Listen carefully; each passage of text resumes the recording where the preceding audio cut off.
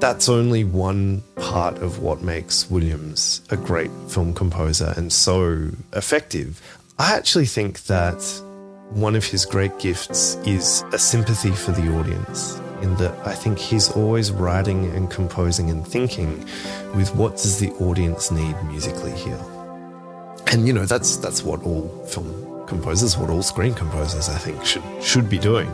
But I think he has a gift for it. I think he has a very high kind of emotional sympathy and you know, kind of understanding of the audience and what you might need.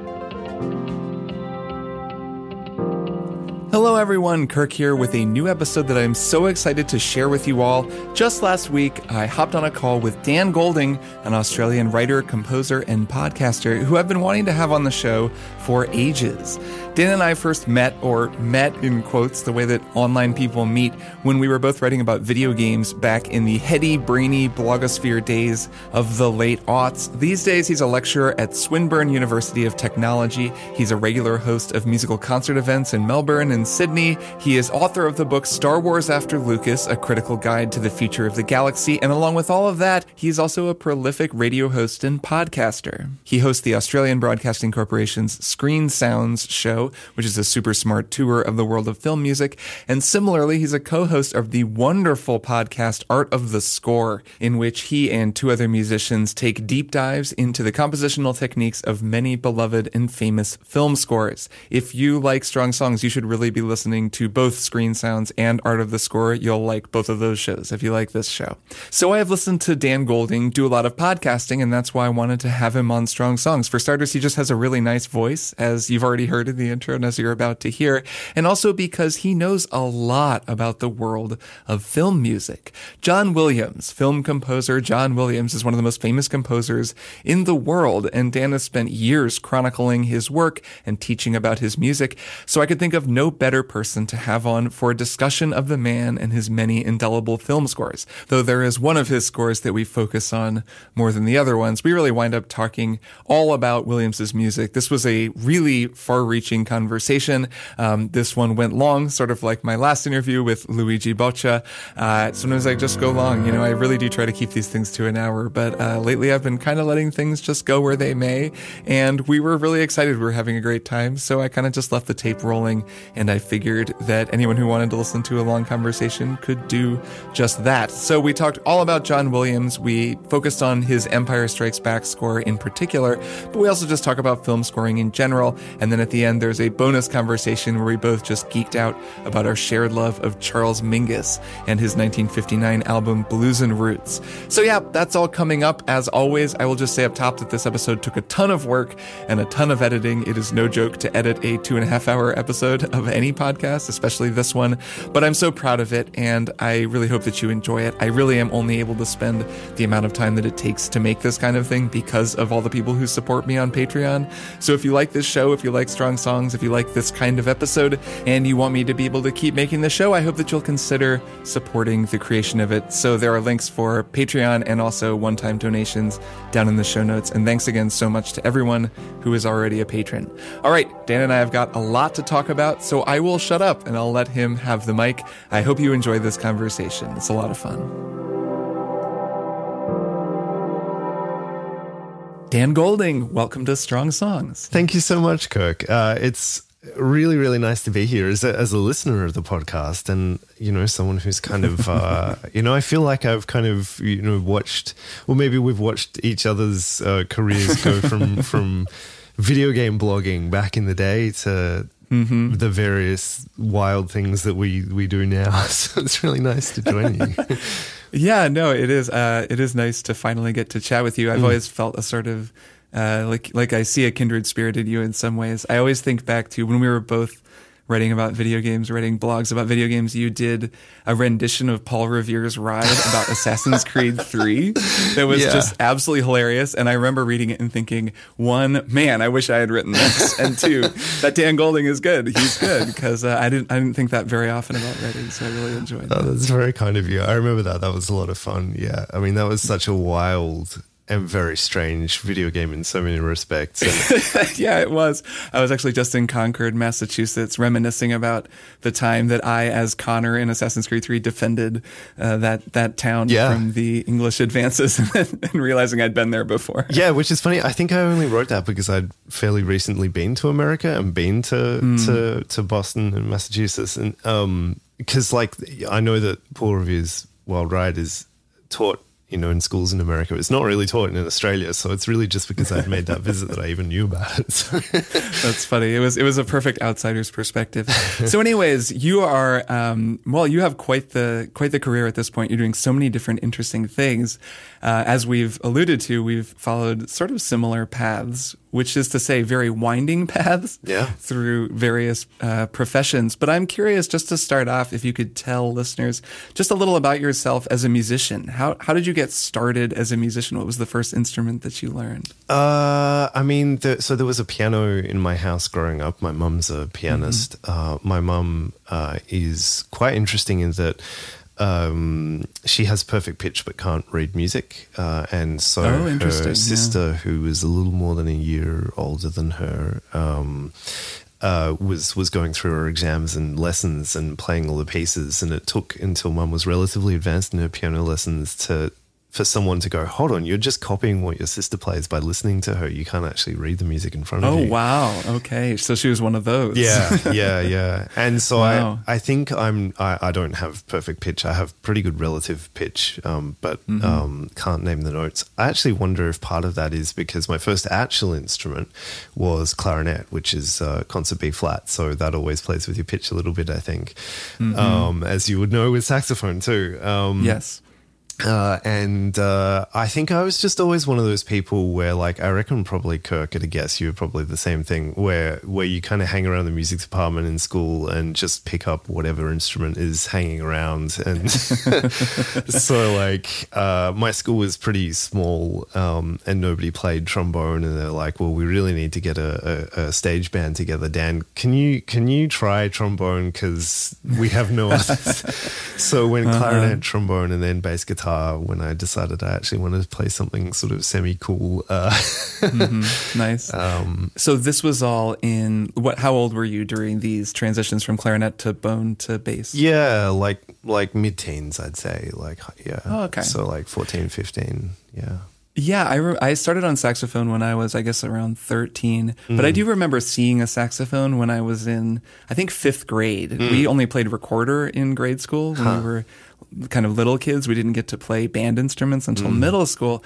But there was one kid in the grade ahead of me who played saxophone in some sort of school production. And in my mind, he came out on stage and just sounded like Charlie Parker immediately. Yeah. And it was the greatest thing I'd ever heard. I'm sure that if I could go back and actually see the performance, he probably sounded a little bit less good than that. But it was the coolest thing I'd ever seen. And ever since seeing him, I had wanted to play saxophone. That's cool. So I picked up the alto sax that way. Clarinet to trombone is quite a transition. What did you think about the trombone after learning the clarinet? Well, mostly it made my teeth wobble. I don't know if that's too much information, but clarinet, you kind of, it pushes your teeth backwards because it, like saxophone. Right, you roll your lip in and over your lower teeth. Whereas trombone pushes against the kind of wide part of your mouth, the upper parts, the big round mouthpiece, and kind of pushes your teeth out.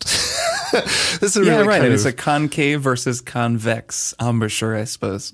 Yeah, but no, it was. I mean, it is a dramatically different instrument. You kind of make all of the pitches yourself. I've heard there was a very famous Australian French horn player who was an advocate for his instrument. He died about a year ago, and I remember listening to an interview with him where he talked about French horn as the only instrument where you have to make every note yourself because it's such a hard instrument to pitch. You kind of create all the notes. Now, French horn is actually the only brass instrument that I don't really play. I have one, but it's very hard, I think. It is very hard. My wife was a French horn player actually in our high school band together. And I have great respect for the fact that she played the instrument. She always downplays her skills. But when I was in middle school, we had a sub in our band class. And so I was a sax player, and one of my good friends, Andy, was a French horn player. And we all switched instruments on the sub to be jerks. You know, it was kind of a prank that we played. So then the sub gets up there to conduct the band, and we're all terrible, and everyone doesn't even know how to hold their instrument. And then our actual band director came back and was livid, just so angry with us. And as punishment, we each had to play a test, take a playing test on the instrument that we had switched to. Wow. So I had to try to learn how to play, I don't know, like an F major scale on the French horn. And it was the hardest thing I've ever done in my life. It was so difficult as a saxophone player.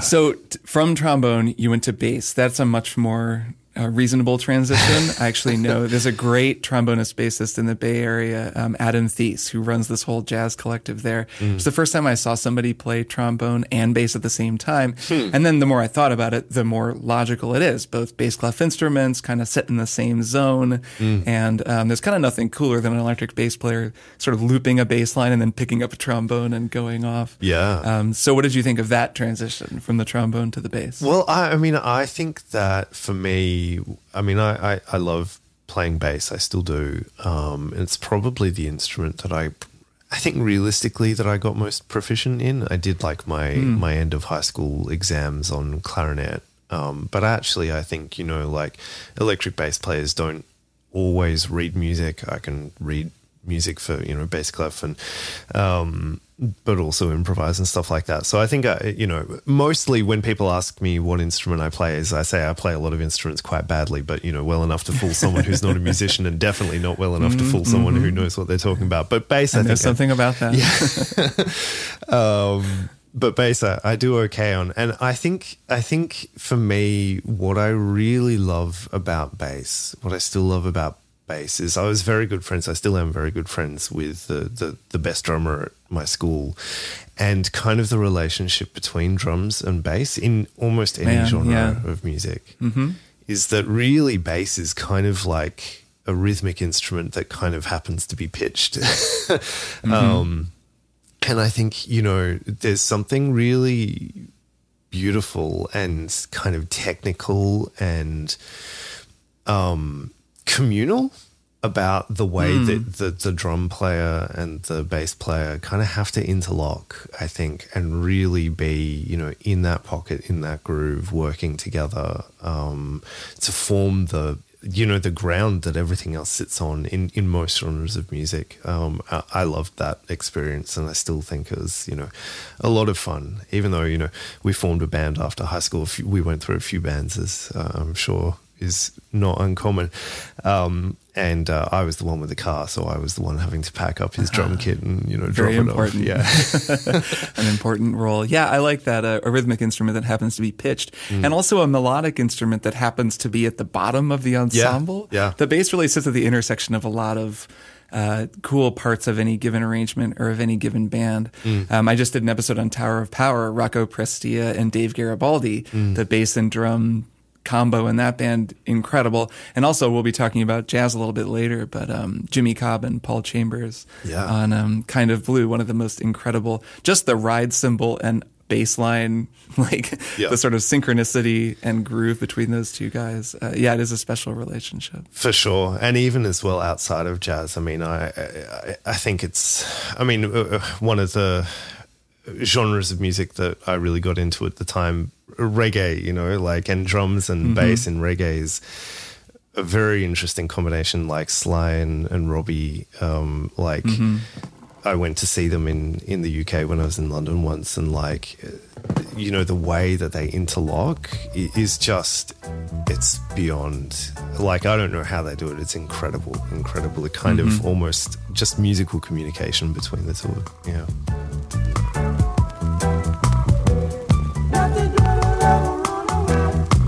Yeah, it's one of the great musical relationships. Something I was always jealous of as primarily a horn player was that sort of relationship that rhythm section players can have with one another. Well, nice. And now here you are. You've come so far. You're talking. You're writing books about Star Wars. You're making podcasts about music. You're doing all kinds of things. What was the the transition from being a bass player who liked playing reggae to doing what you do now? Well, I mean, I always.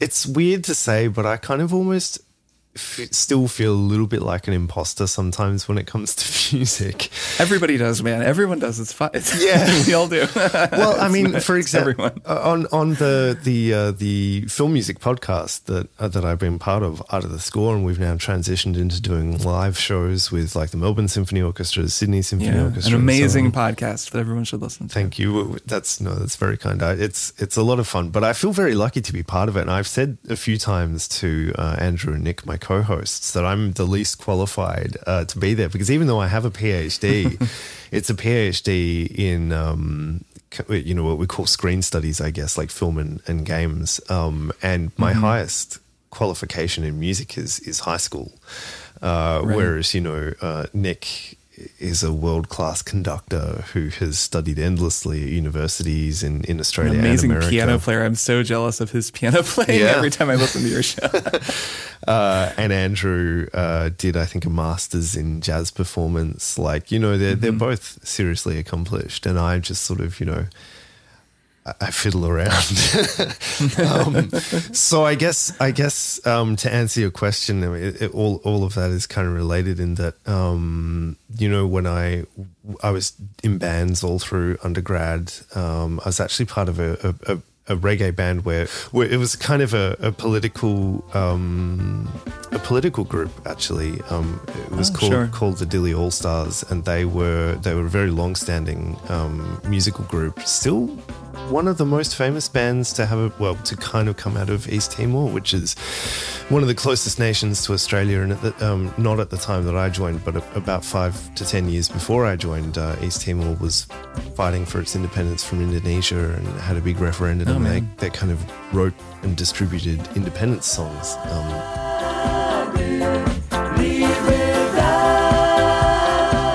It's a very, very interesting band history.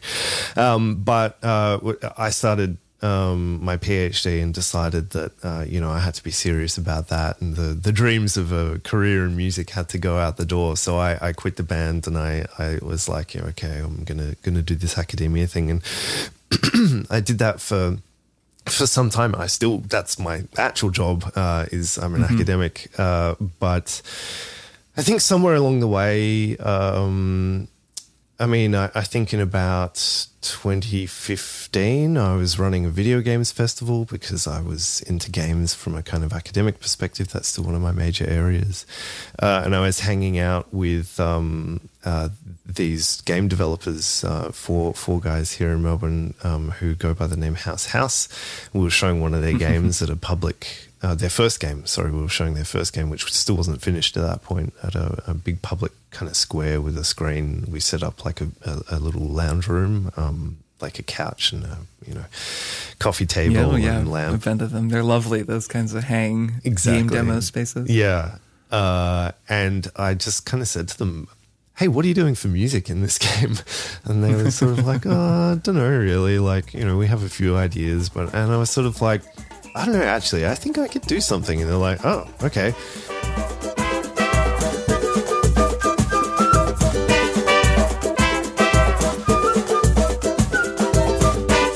And I just kind of recorded some music, I think, over the weekend and sent it to them. And they're like, oh, sure, cool, let's do that. And that's how I became a video game composer. So that's their first game, Push Me, Pull You. And next thing you know, you're writing the score for this indie sensation game, Untitled Goose Game.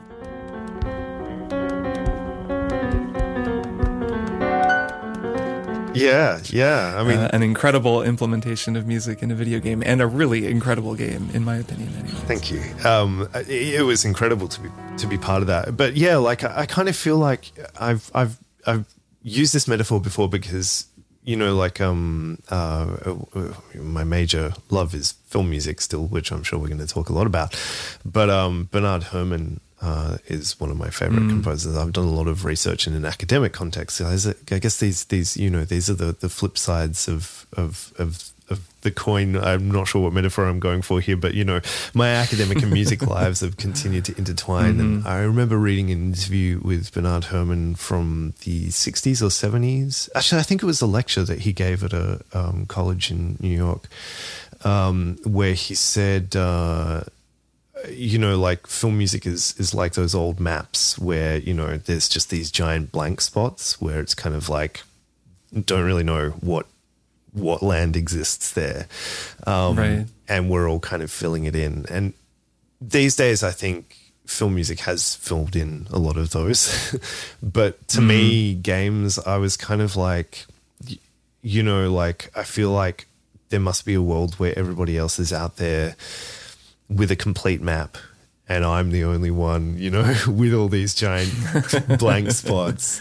And I remember when Untitled Goose Game came out, the composer, I always get the name wrong. It's like C184, the Minecraft composer. C418. C418, thank you. Yeah. No, I do that too, though. I get it wrong. Yeah. Wonderful guy. Great composer. Yeah. Well, he tweeted because there was like an interview about how the music worked in Untitled Goose Game. He tweeted like, I just assumed this was some incredibly complicated system using MIDI that I had no idea about. Amazing to see how it works. And I was like, you thought that? You did Minecraft. You make music for the most successful video game of all time. Yeah, I was like, what is going on?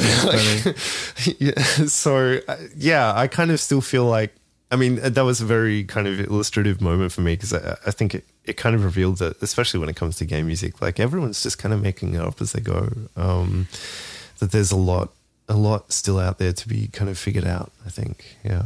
Yeah, that's I think that's a really cool way of looking at it and a cool reason to be drawn to video game music.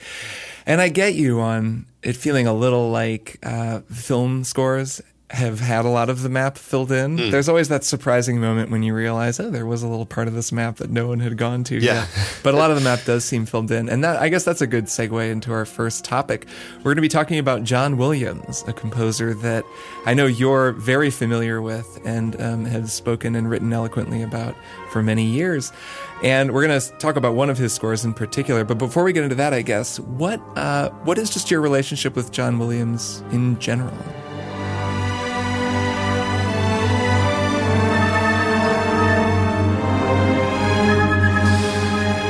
I think every year on my Spotify Wrapped, it's far and away I'm John Williams' number one. Well, you like John Williams again this year. I literally don't think I've ever had a different result than John Williams at number one over the years they've been doing that. That's so funny. Is it always the same piece, or does it change? No, the piece does change, especially, and I will say as well, actually, that's not even.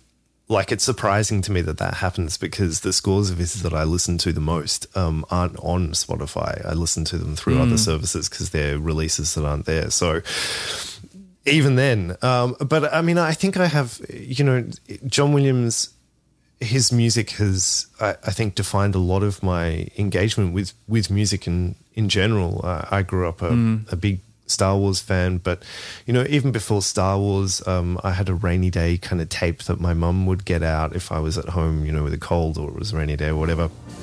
That was The Adventures of Robin Hood, the Errol Flynn film, Michael Curtiz from 1938, I think it is, and that has a great soundtrack by Eric Wolfgang Korngold, which I loved.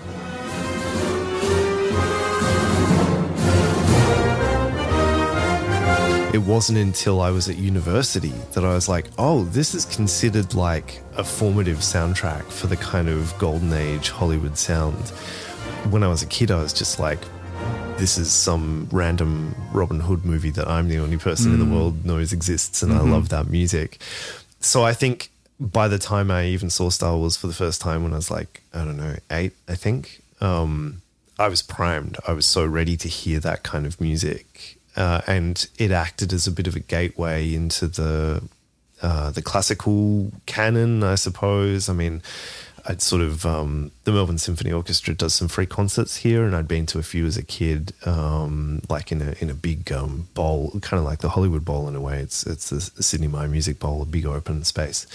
But I think falling in love with the music to Star Wars, the first soundtrack in particular, has got all these really clear allusions to classical music, and sort of, piecing that back together really got me engaged with music more broadly. But I think, I was always a bit of a soundtrack obsessive as a teen. even though it was kind of, not super cool at that point. I think I kind of maybe hid that away a little bit. But as I started to, become more of a, I suppose through academia and my journalism, I guess, or broadcasting, whatever you want to call it, sort of became more of a, I don't know, someone who was allowed to engage with whatever music I wanted to. I really just honed in on that. I mean, I've always taken and this applies to video games as well. I've always taken the kind of, the kind of approach that low art should be treated like high art and high art should be treated like low art. Like, see the kind of vulgarness in great classical works and art, but see the complexity in trash. Not to say that film music is trash by any means, but I think, taking a certain seriousness towards it, it just shows so much. And I've really loved doing that. I mean, so now I do a radio show for the national broadcaster about film music, and I feel like, I've been allowed / encouraged to embrace my John Williams fanboy through that as well, and kind of publicly advocated for his music in many respects, and film music in general. There's an interesting thing that happens for me when I sit down and listen to a Star Wars score. For this conversation, I listened to episode 4, A New Hope, and then through Empire Strikes Back. And when I listen to it away from the film, it opens up to me in a way that's pretty remarkable. When I was a kid, I remember watching Star Wars. I think that they kind of all blur together for me a little bit, but I remember seeing the first one.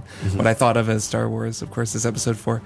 And the music just sounded like part of the movie to me. It was so iconic even then. I mean, I was probably 8 or 9 years old. So this was in the late 80s. And I didn't think of it as Star Wars score, the score to Star Wars. I didn't think of it as John Williams in front of the London Symphony Orchestra, like conducting this music. I just thought of it as, well, this is the movie and this is the music that plays during this scene. And then I can remember actually sitting down and listening to, it must have been the soundtrack to Empire, because it was the Imperial March. This was a little bit later, probably when I was in middle school or high school, and listening to the Imperial March and realizing that it sounded almost exactly like Holst's Mars.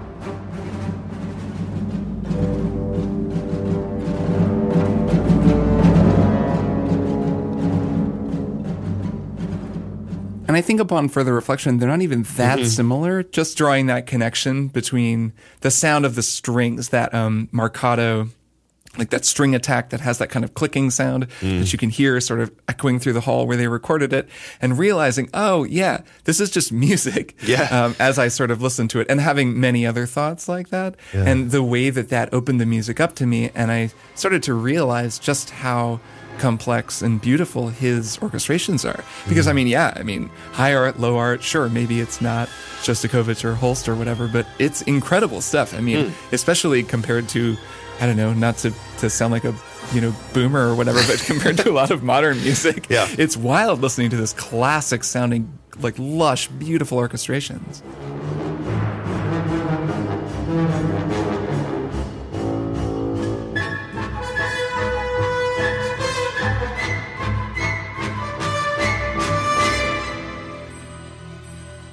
Yeah, and even without getting into the actual music itself or the quality of it, just the recording and performance style. I was talking about this with a friend the other day, actually, is that, hearing an orchestra like the London Symphony Orchestra, the LSO, I mean, they were under the kind of leadership of Andre Previn at the time that they recorded the original trilogy. And they're a band that plays together, right, all the time. And to be given a soundtrack like that. Now, even then, and especially today, most soundtracks were recorded by scratch orchestras. You might see them credited as like the Hollywood Orchestra or something like that. But a scratch orchestra, people who don't play together, who are freelancers who are brought together for this particular project. But the LSO were not that. And the recording quality, like especially in the first film, it's not that good. It's kind of part of the magic of the recording, but it is noticeable. Yeah.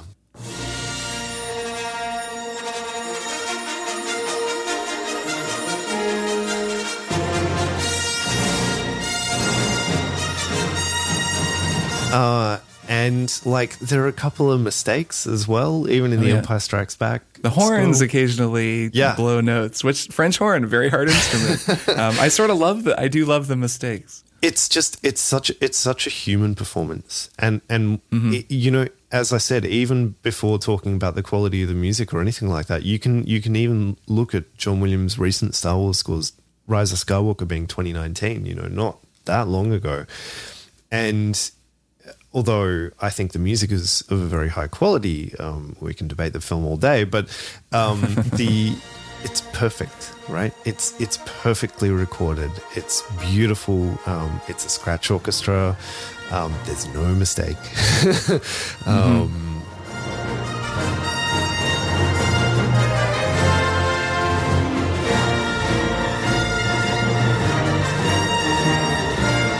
And it just, you know, I don't know. I love the human quality of the original trilogy soundtracks. Yeah, you can really hear something in the performance. It's something that's true of Star Wars across the board. Also in the performances of many of the supporting actors, these sort of English stage actors, people they just brought in reading these lines about Death Stars, where at the time, it's very fun to think about what it was like for them at the time, just thinking, whatever, this is just some movie, not really realizing that it was going to go on to become so iconic that they would have a massive fan wiki entry about their 3-line character. And I think that it was probably similar for the performers who it's really cool music. I'm sure they had a good time playing it just on its own. But now, like you say, they bring in a scratch orchestra, a bunch of studio musicians to record. And you know, that's the greatest gig. If you're a principal trumpet player, you can play a lead trumpet part and you get the call to record the new Star Wars movie. Like it's going to be the absolute top players in LA will be the ones to go record that, or in England, wherever they recorded it. The prequels were in England with the LSO, but the sequels are all Hollywood and America. Yeah. Right. Okay. So the sequel trilogy then it'll be the top players. They'll play it perfectly, like you said, but it won't have that sort of that same energy to it. Really, even the prequels wouldn't have the same energy because by then Star Wars had become such a phenomenon. That's right. And I mean, there's a great story about the LSO recording Star Wars, and it was actually day one of the trumpeter Maurice Murphy, his first day with the LSO. He played with them for 40 years, and the first note that he played was that. Like that, and you know, apparently the way that's unbelievable. I can't believe that's true. and apparently, like John Williams describes it as like a shockwave going around the recording the hall that they were in. Like this note that just, you know, as he said, has reverberated almost through soundtrack history. Like it's the loudest B flat that you can possibly imagine in the trumpet's screaming range, you know, like yeah, he really smacks it. Yeah.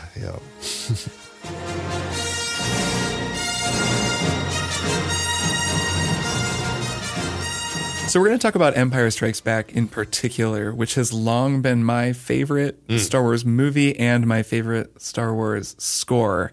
I think that you said on Art of the Score that it's yours too, but I don't want to put words in your mouth. So what makes this score special, and what do you think of it in general? I mean, look, I think I oscillate depending on what day you ask me, whether it's the original one that I love the most or this one. I think probably this one, just simply because while the original was so groundbreaking and established so many things about not just how film worked from that point on and how blockbusters worked, but also the soundtrack industry. I mean, there were soundtracks for sale and kind of singles from films and stuff like that previously, but nothing like Star Wars. I mean, a disco remix by Miko was number one on the charts in December 1977.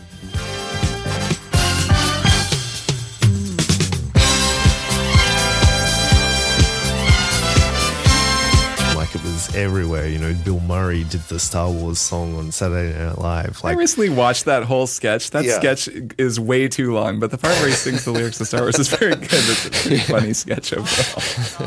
Wars, nothing but Star Wars. Give me the Star Wars. Don't let them end. Star Wars. You know, and I think the reason why I probably, you know, Empire edges ahead by like a nose, by like a hair on the end of its nose, is the fact that the first film is so replete with classical allusions. Like George Lucas originally wanted to score Star Wars like 2001 with needle drops, record drops of classical music. And John Williams was sort of like, no, I think we can do better than that. You know, I want to hear a bit of material that relates to Ben Kenobi throughout the movie. He actually writes this in the liner notes to the original film. But you can still hear that, like, you know, when they're on Tatooine, it's like the second half, the beginning of the second half of Rite of Spring, almost note for note.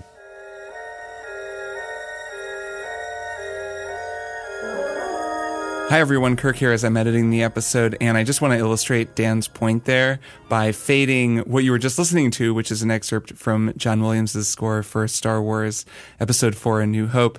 And now here is part 2 of Stravinsky's Rite of Spring, and I mean, they really do sound very similar.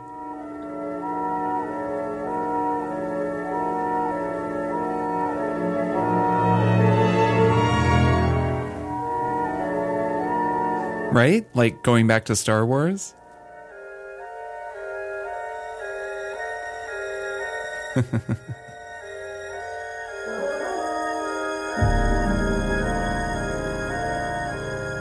Mars, the Bringer of War is kind of how the film opens after the crawl, with the Star Destroyer attacking the blockade runner, the dun da da da dun dun dun dun dun dun. It's like, yes, that's Mars, and it's very effective. Very effective, but it is in some ways, I think it's a score that is reviving a particular type of Hollywood sound dramatically effectively, like, you know, that corn gold that I mentioned before, and combining it with this kind of classical sensibility with John Williams' own oddball kind of style in there. Like, there's a lot of jazz. Yeah, that's true.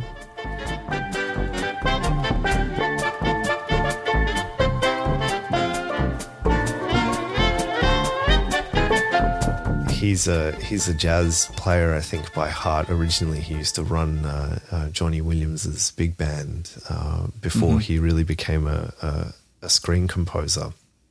And he was the pianist for Henry Mancini as well. If you hear the original Peter Gunn, the do-do-do-do-do-do-do, that's John Williams on piano. Really? I never knew that. What a fun fact. Yeah. That's really cool.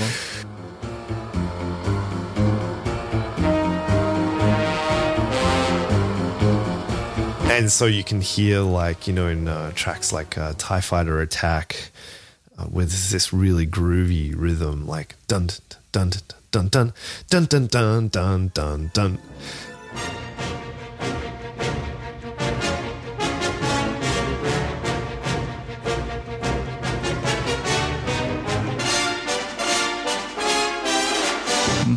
I'm just humming Endless Star Wars now. But, like, that's not a classical great being recycled. That's pure Johnny Williams kind of, you know, working that into a sci-fi film. But whereas there are hints of that, I think Empire is where he really puts his own stamp on it. And to me, really, I think, you know, my relationship with John Williams is such that, you asked before, I've been needed to put together kind of overviews of his career for some time now. For his 90th birthday, I did like a 5-part radio series, and kind of so seeing the landmark scores along the way is really Empire, I think, is where he stops being this kind of emerging brilliant force out of Hollywood that is kind of reshaping things to being okay, now Hollywood sounds like John Williams. And I think from Empire, then you get, Raiders, you get E.T., you get, all those great 1980s hits that he did, all the way up to probably Jurassic Park is the next landmark for him, I'd say. I think the Home Alone soundtrack is a real landmark.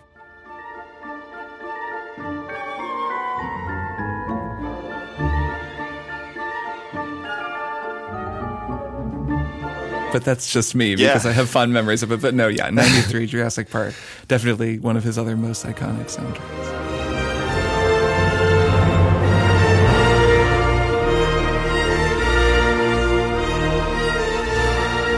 Well, I think as well, one of the reasons that I highlight that is because I think his action music almost becomes its own language by that point.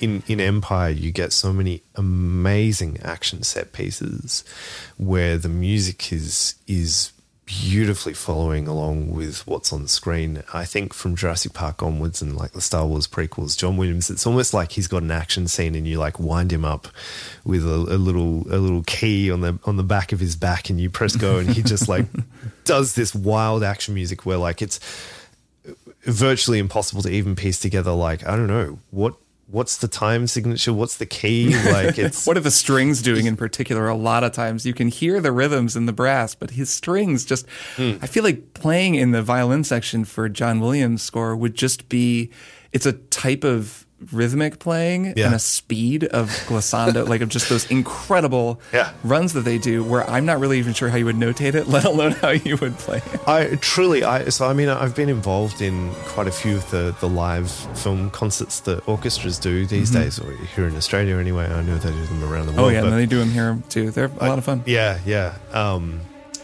Where they'll play the whole soundtrack with the film on the screen in the background. And for a lot of those, they can be pretty easy gigs for performers because, if you're doing even a Lord of the Rings, which I think is a beautiful soundtrack, but there's a lot of semi-breves for the strings in that film. Whenever it's a John Williams one, like the orchestra is like barely keeping up. Everyone's pushing up their reading glasses and sweat running down people's faces.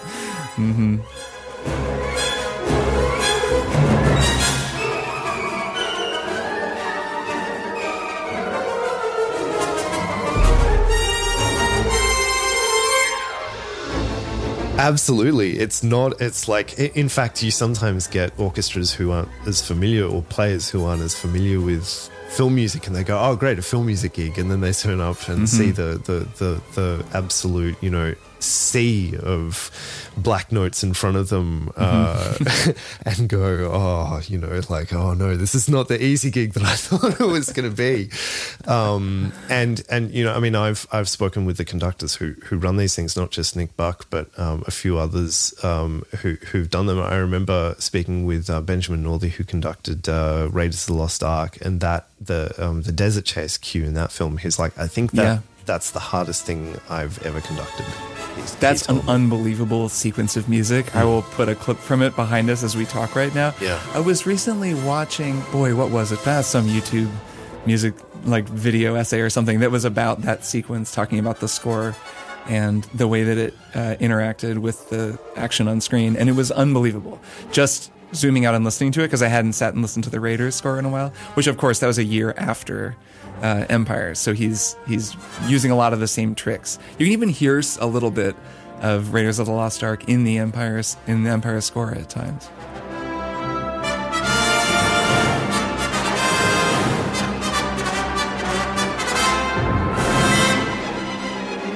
Kirk here as I'm editing the episode, and I'm just going to let this cue play for a little bit because it's really good. Just listen to this stuff.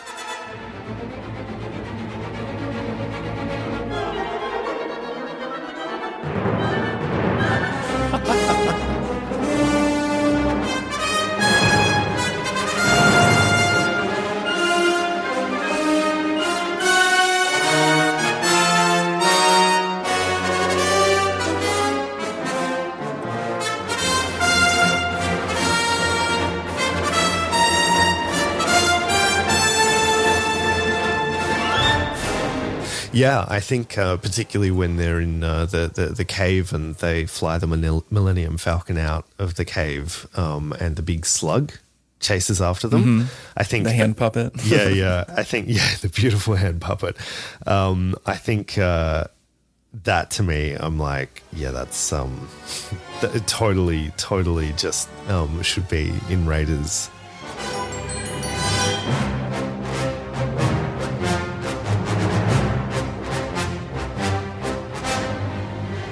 This is pure Indiana Jones. Mm-hmm.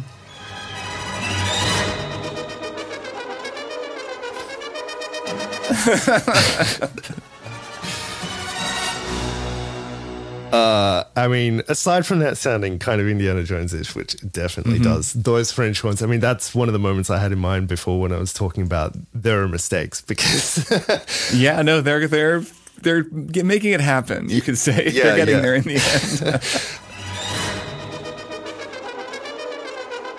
I mean, it's deathly difficult writing. Yeah, give me a break. Yeah, but also, I think if it was a contemporary film soundtrack, you'd be isolating those French horns, you'd be dropping them into just that moment, and just getting them to nail that perfectly. Because, geez, it's hard, and they don't quite nail it. Yeah, it's true, and yet, right, nothing is really lost in the final product when there's a little bit of flubbing going on in the brass on an extremely difficult section. If anything, it kind of adds to the chaos of the sequence. Listening back to, is it called The Duel? Is that the piece where the string section, the strings and the brass are just in this completely bananas place on that track. It's near the beginning. It's when Luke and Vader are facing off. Oh, yeah.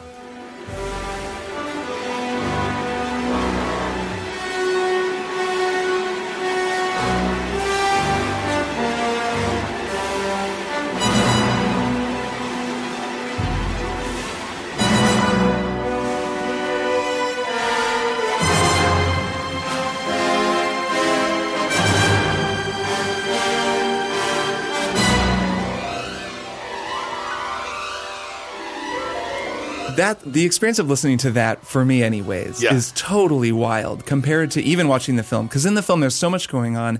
And in particular, for me at least, the lower parts of the arrangement just don't stand out as much because they tend to clash with sound effects in the film and what's going on. I never got quite the same appreciation for how he uses the low end of the orchestra. He's using every pocket on the jean short, as we say. Like, he's using the whole thing. Yeah. He's got every aspect of the orchestra doing so much work at once, put together so beautifully to create this just power and fear and chaos. It's so amazing to just sit and listen to it.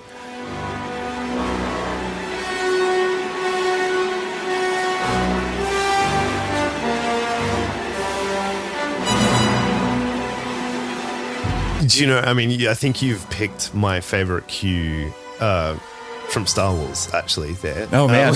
It's an amazing one. Yeah.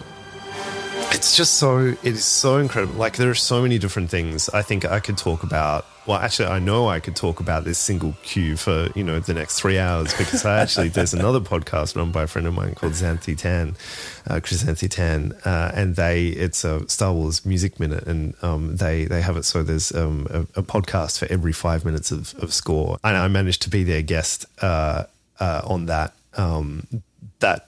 section of cue. So talk about those 5 minutes of the score. That's quite 5 minutes of the score to talk about. I think we got close to 3 hours for that episode. Well, give me the Cliff's Notes version. Give me the short version. I think what you were highlighting was the amazing playing and the strings just going wild. Goodness gracious, yeah. It is just absolutely all over the place, like in the most amazing sense.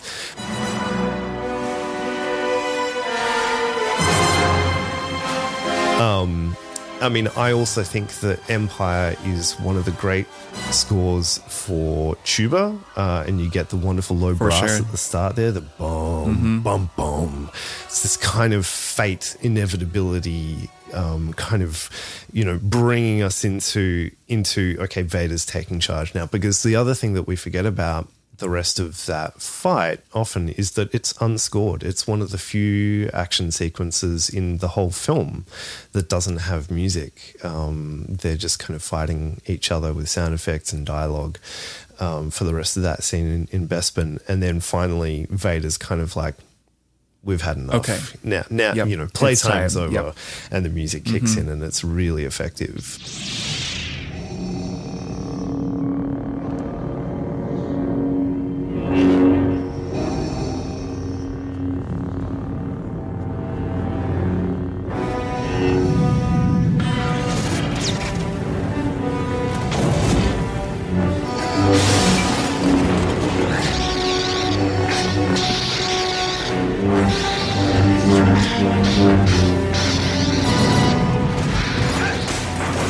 There's kind of the strings, what the strings are doing is kind of onomatopoeia, I guess, or, you know, some people would call that Mickey Mousing. I'm not quite sure. Mickey Mousing is a pejorative term usually in film music, where like if someone walks up the stairs, it's like blum, blum, blum, blum, blum, then falls down. Obviously, you know, hence the name coming from cartoons, and it's often looked down on as simplistic in film scoring. I actually dramatically disagree. I think there's a lot of power in Mickey Mousing, and also it is incredibly hard to do technically. It, you know, the kind of where the origins of this comes from Carl Stalling, who was, I think, a genius. Sure. Oh, yeah.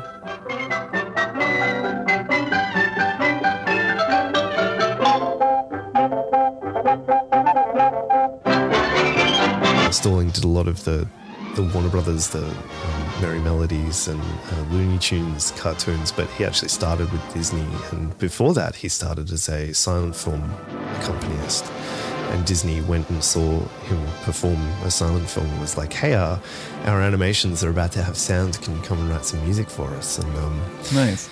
The rest is history, really, but he pioneered essentially a mathematical system of aligning frames per minute with beats per minute for calculating, you know, if I know there's going to be someone being hit on the head with a stick on frame 16, you know, of minute 32 or whatever, then that translates to the third beat of the fourth bar running at, you know, beats per minute, you know, 72. Like it's right.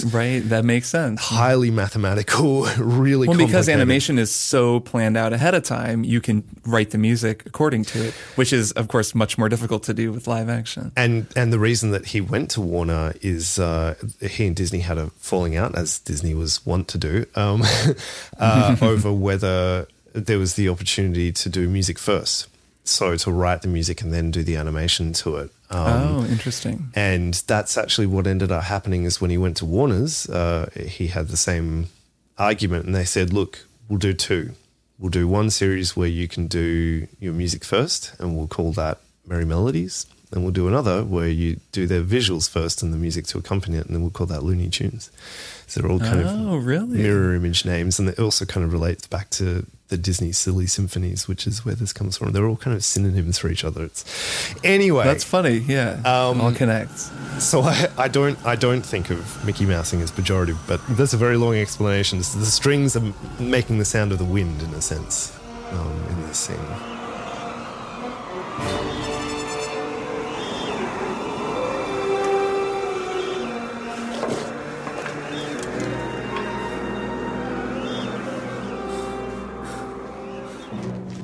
Yeah, right. Like, I guess they're evoking something in the scene, and there's this perilous drop, and you can kind of feel that, whether that's because of this kind of string playing accompanying those sorts of scenes. And I don't know, that when I think of Mickey Mousing, I think in Raiders there's some Mickey Mousing. It feels to me like Williams' sense of humor coming through when there's an actual like blop, like on a punch or something. Or a cue happens right with a big brass hit. It happens infrequently, but when it does, it tends to seem funny to me, almost winking. Yeah. And I think, you know, like a lot of people hone in on John Williams' use of leitmotif, which actually I'm kind of surprised in a way that that's not the first thing that we spoke about, because it is the first thing that comes to mind for a lot of people. Oh, sure. That he and that's on me really, but that he revived this idea of leitmotif in a really big way, which goes all the way back to opera. People talk about Wagner and leitmotif, even though actually I don't think Wagner used that word. But essentially to describe having a melody or a musical idea that's associated with a character or sometimes a place or even an idea. But essentially when Darth Vader comes on screen, the Imperial March plays. That's leitmotif. And John Williams certainly really, uses that in all of his soundtracks, even his relatively early ones. There are a few that don't, like Images for Robert Altman, but certainly Star Wars, Indiana Jones, all those kinds of big ones use leitmotif in a big way. And, it means that when Luke's under pressure, his melody plays in a compressed or perhaps sad way. There's a lot of sad Luke across Empire. Yeah, that minor key rendition of Luke's theme is a really common running theme through Empire, and really beautiful sounding. I don't actually think of it as that dark, I guess because I've heard it so many times now. It just feels a little less happy, but not necessarily unhappy. I don't know how to describe it.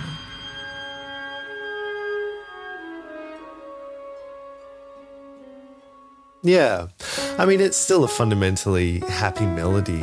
I mean, for those of you who are confused, Luke's theme is actually the main theme of Star Wars, and I think especially considering there are quite a few Star Wars films that don't actually involve Luke, and that melody has stayed around at least in the opening credits. Da, da, da, da, da, da, da. It's probably the broader Star Wars theme, but certainly in the original films, it's Luke, and certainly that's the thing that Williams is really known for. And in this cue, we get probably the boldest and most terrifying rendition of the Imperial March, being Vader's theme, across this film.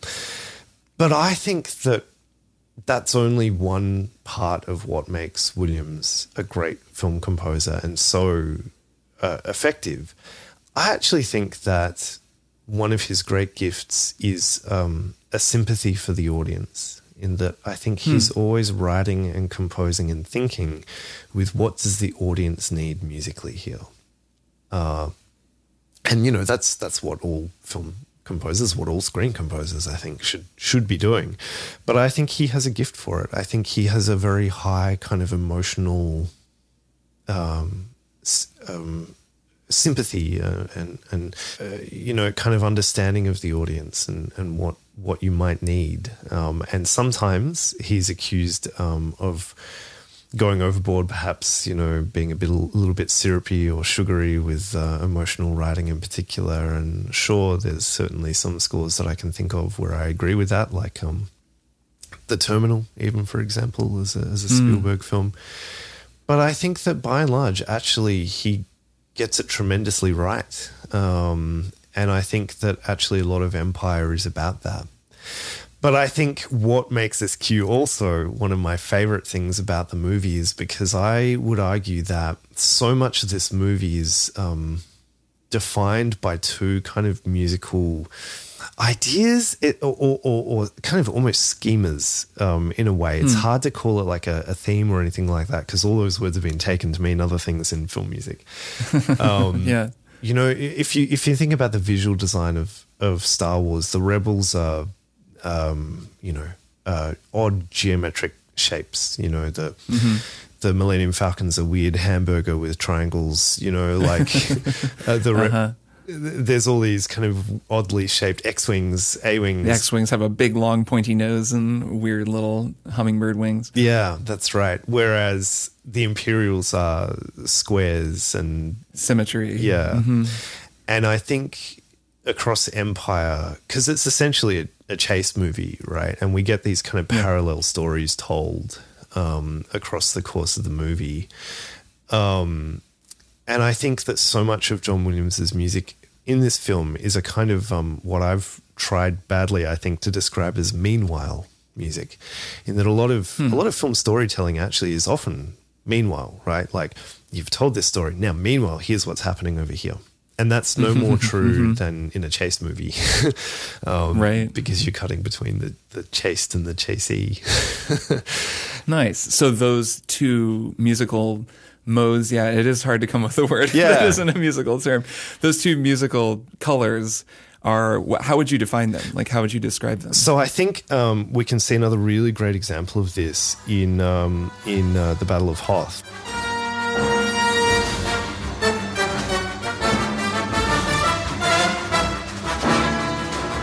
Where you get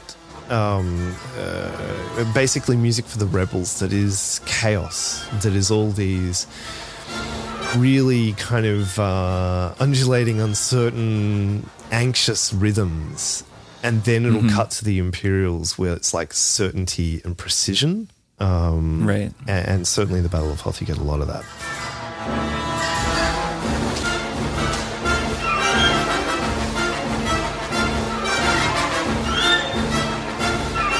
I mean, I almost can't find a place to stop it because it's so chaos and it's such a brilliant cue as well. But you know, the rebels are these kind of like dun dun dun da da da da dun dun dun dun da da. They're kind of running around frantically, right? They're trying to staff these trenches. They're trying to move through the space and evacuate. They're a little bit unglued. Yeah, for sure. And the Imperials, on the other hand, although, you know, there's this kind of bed of chaos underneath it to emphasize how the scene is chaotic. The Imperials have these really kind of, you know, steady bum, bum, bum, bum, or throughout the film you often get this kind of prelude to the Imperial March, which is like a dum, dum, ba-da-da-da-da-dum, dum, bum, ba-da-da-da-da-dum. That is almost kind of like it. I think in the Art of the Score episode, I described it as like a Darth Vader proximity alarm. It's like it is. So yeah, he's about to turn up. And I think, you know, I've often thought I should really just put my money where my mouth is and actually pitch this. But I would love to write like a 33 1/3 style book on the soundtrack one day. And my argument would be that what makes this score great is that it's essentially these two ideas with one chasing the other, and the Imperials music trying to impose stillness on the Rebels music. The Rebels music is chaos and all over the place and wild, feels almost improvised at times. The Imperials music is order and a kind of a deathly stillness. Wow. That's a great read. I love that. You should write that book. Yeah, maybe one day. I'd really like to. But, and so anyway, in the original cue that you play, the Clash of Lightsabers, I think that's where you get that chaos of the moment with those strings and Luke kind of almost realizing he's kind of outclassed here with the Imperial March over the top. This dum, dum, dum, dum, ba-dum. It's this very kind of clarion, you know, melody that's like, okay, now I have stopped you, you know.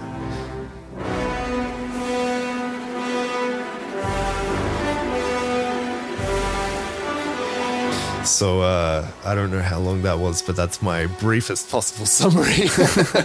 Nice. Where does Yoda's theme fit into this? Because Yoda and the Force, that piece, when Yoda lifts the X-Wing out of the bog, is another one of my favorite Williams pieces ever. A very different kind of piece of music, I guess, at least to me, than this sort of juxtaposition of these two different emotions that you're talking about. It's kind of just a moment of grace where Yoda just reconnects with the Force and does something incredible. And it's so beautiful. That music that's another piece of music that I just completely opens up to me when I sit and listen to it outside of the scene. I can feel the scene happening, but there's so much more there musically. I'll put it on just so we can hear just the part that I love so much.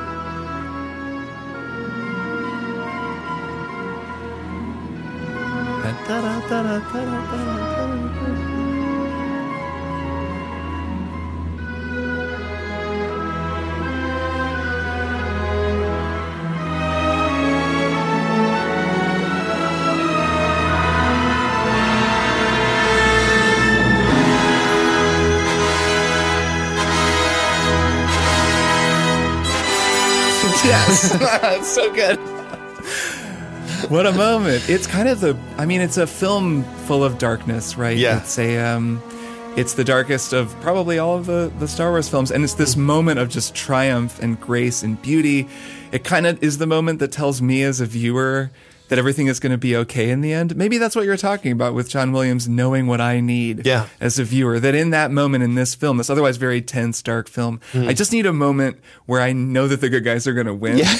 And that's kind of what that does. So it's kind of the exception that proves the rule almost, at least to me. I don't know. What do you think of that and of Yoda's theme in general? No, I definitely agree. And I think Yoda's theme, it sits outside of the chase narrative as well, because Luke is not really being chased while he's being on Dagobah. Right, that's all.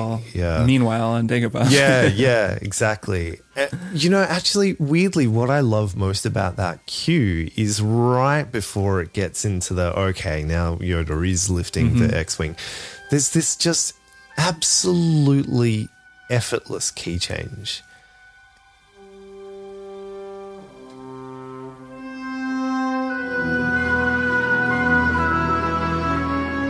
And I'm always at a loss to, I feel like, as I said before, like the kind of, I'm a high school trained musician, right? And I kind of feel like the more music that I create professionally, the more I kind of realize actually the only thing that is really important technically, technical knowledge about music is when to change key, when to modulate key, when and how. It's like one of the most underappreciated skills for a songwriter or a composer. That's absolutely true. And that little key change where he's kind of fiddling around with a lighter, half-hearted version of Yoda's theme at the start of that section that you just played.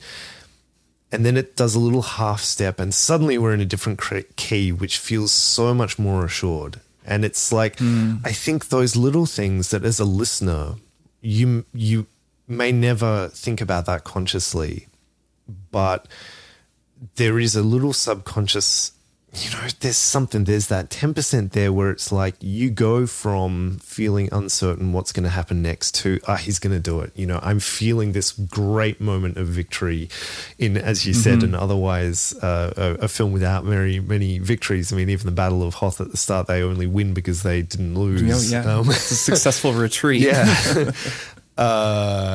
And it's just, it's a wonderful, wonderful example of using the kind of formal style and language of not just film music, but the orchestra to give you that emotional grounding in the audience. I think it's such a good illustration. Even though it goes to such beautiful places, it's almost made by that little turn.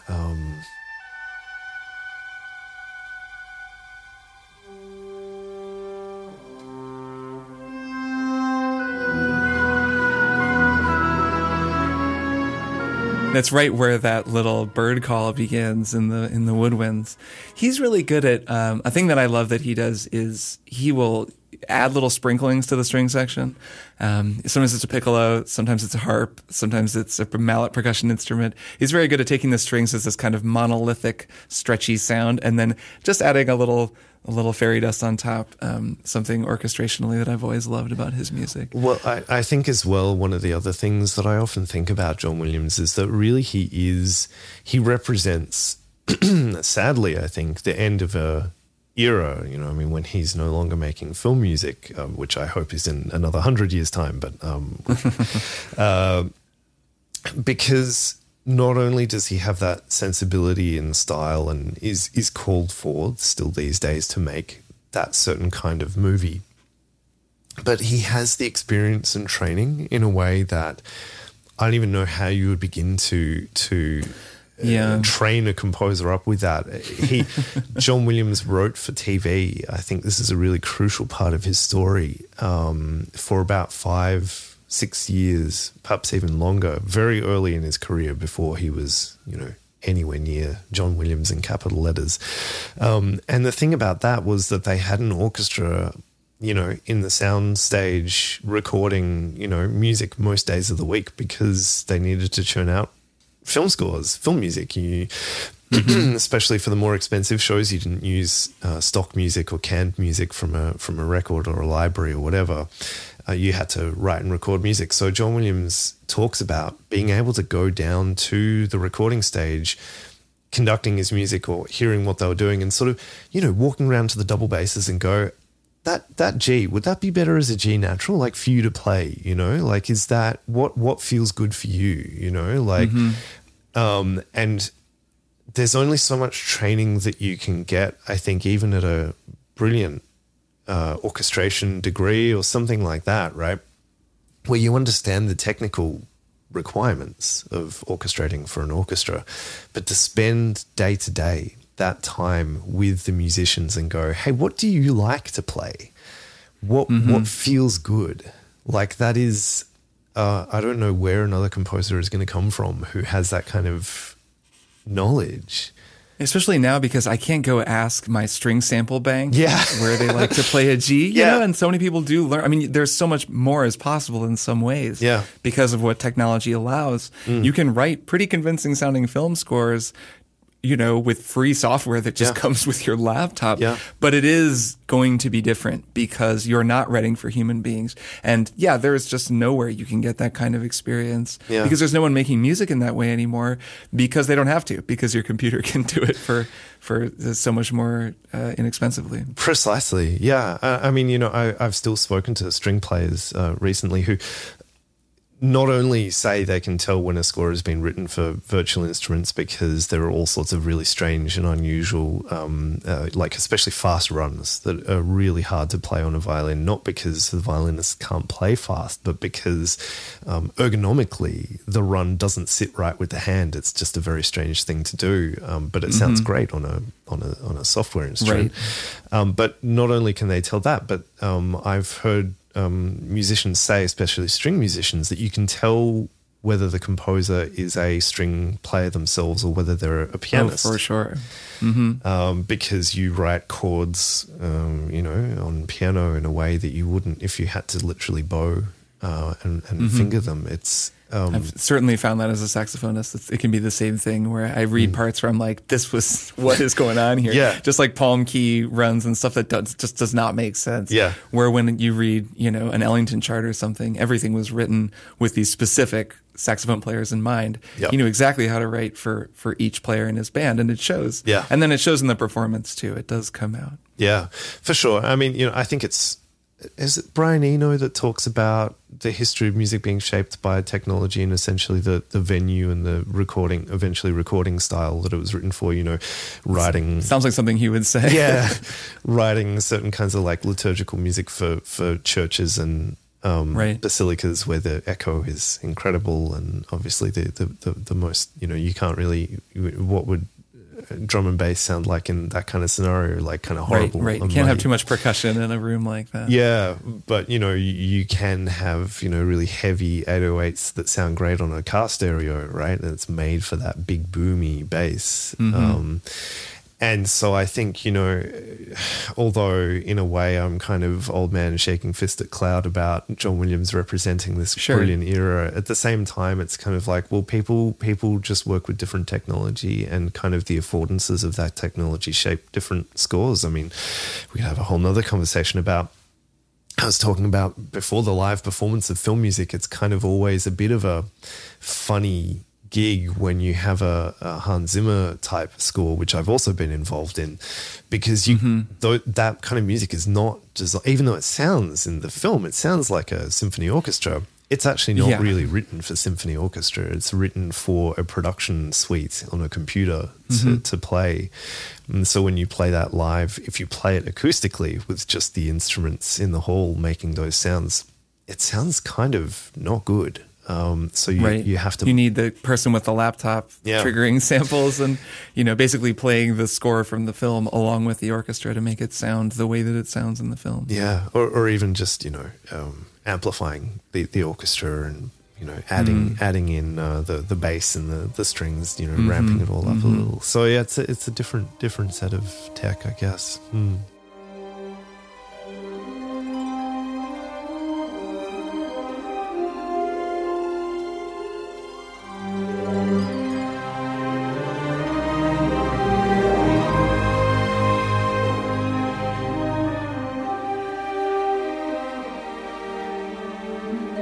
One thing about Empire Strikes Back that I think is noteworthy is that it is a much more complex film than the original.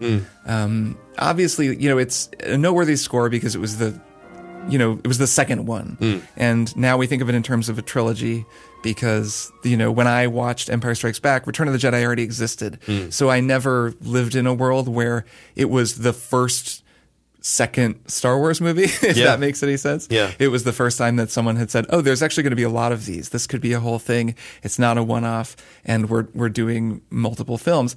And as a result, as a composer, Williams is taking all of these motifs that he introduced in the first film and developing them, and there's just a much more mature approach to the motifs. And I don't mean that in like it was immature in the first film and now he's grown up, but just it is matured because more time has passed. He's already used these motifs and introduced them, so he can now build on them. He can intersperse them. I think you guys pointed this out on Art of the Score, that the first instance of the Imperial March is a piccolo playing, like floating above the orchestra at the very beginning.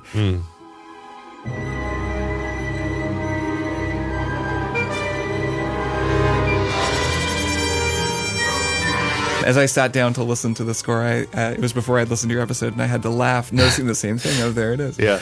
And so he has a lot more to work with because he's already established these motifs. But also the film itself is just a more complex film. It's this dark film. It has a lot more shades of gray. It has characters that aren't quite so clear cut. It evolves the characters in interesting ways. Of course, it introduces the fact that Vader himself is a more complicated character than we realized. I guess my question for you is, do you think that the fact that the film itself is more thematically complex plays in to the fact that Williams' score is also kind of richer and more complex overall than in the first film? Absolutely. And I'm so glad that you mentioned all of that, because I think that, it's very easy, especially, for those of us who arrived on planet Earth with the original Star Wars trilogy having concluded, like it's very easy to just kind of see that as inevitable. And Empire, I think this is, again, one of the reasons why not only it's a key film, but a key soundtrack, is that Empire is actually the one that solidifies Star Wars into a franchise. You actually just had a successful singular blockbuster, which could have been like Jaws, for example, which has sequels, none of which are considered anywhere near on par as the original. Right, not quite so much world building in Jaws. Yeah. Or like, I mean, as well, like Star Wars really establishes the franchise as we knew it for 30 years, and the franchise world has changed a little over the last 10 with the MCU, but largely, Star Wars, I think, is the granddaddy of the franchise. In Hollywood. Previous to this, you had some sequels, like there was more American Graffiti. There was The Godfather 2, which is, of course, almost certainly the best received sequel up until Empire, and possibly even still today. But really, in the golden age of Hollywood, sequels weren't a thing.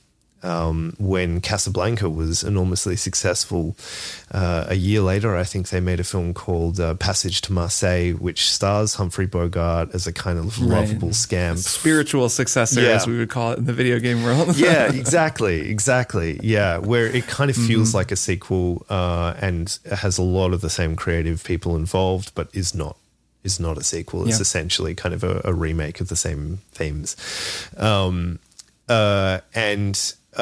Passage to Marseille does not quite have the same name recognition as Casablanca. Let's just say that. But no, for some reason, So it's Empire that makes the decision. Yes, all Star Wars films open with the opening fanfare and A Long Time Ago in a Galaxy Far, Far Away and the opening crawl. All Star Wars films sound like this because it's not impossible to imagine a world where George Lucas, goes, actually, I don't want to make this film, Fox, you take over. And some executive at Fox is like, well, the first film was great, but what Star Wars really needs is like a pop song soundtrack, Right, since we had like the Christmas special in between these films, right? It's possible to even see a dark glimpse of what that world would have looked like. Yeah, and not to mention, I think it's the actual Flash Gordon movie that comes out around this time too. So George Lucas wanted to make Flash Gordon, couldn't get the rights, and then Star Wars. So they could have gotten Queen to do the soundtrack. Yeah. Yeah, absolutely. Empire. Maybe that would have been great. Yeah.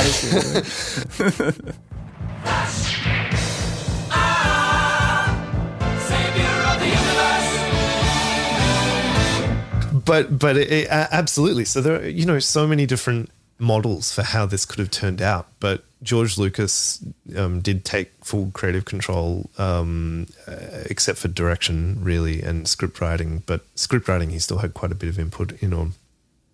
But direction, he hired Irvin Kershner, who was a sort of mentor figure of sorts. He judged a film competition that a young Lucas had entered the student film THX 1138 into. And I think Lucas felt like perhaps Kirsch was going to defer more to him than he did. He ended up being frustrated that he refused to shoot what's called a master take of a scene. So like a single shot that takes in all of the actors in a scene that you can therefore cut between, so you can speed up or slow down the scene in the edit. But Kirsch didn't do that. It was all the camera framings that he wanted, which is why the film looks so beautiful and artistic, because it had a kind of on-set vision. But aside from that, it's the film that means that we get the other 7 saga films. Is it? Are my maths right? Yeah, 7 saga films. There's so many. Yes, the other 7 that look and sound like Star Wars, because Empire was the confirmation that yes, a Star Wars film begins like this. Yes, they all have kind of this tone, or there's a circle of tone that a Star Wars film will fall into. A range, that's the word I was looking for.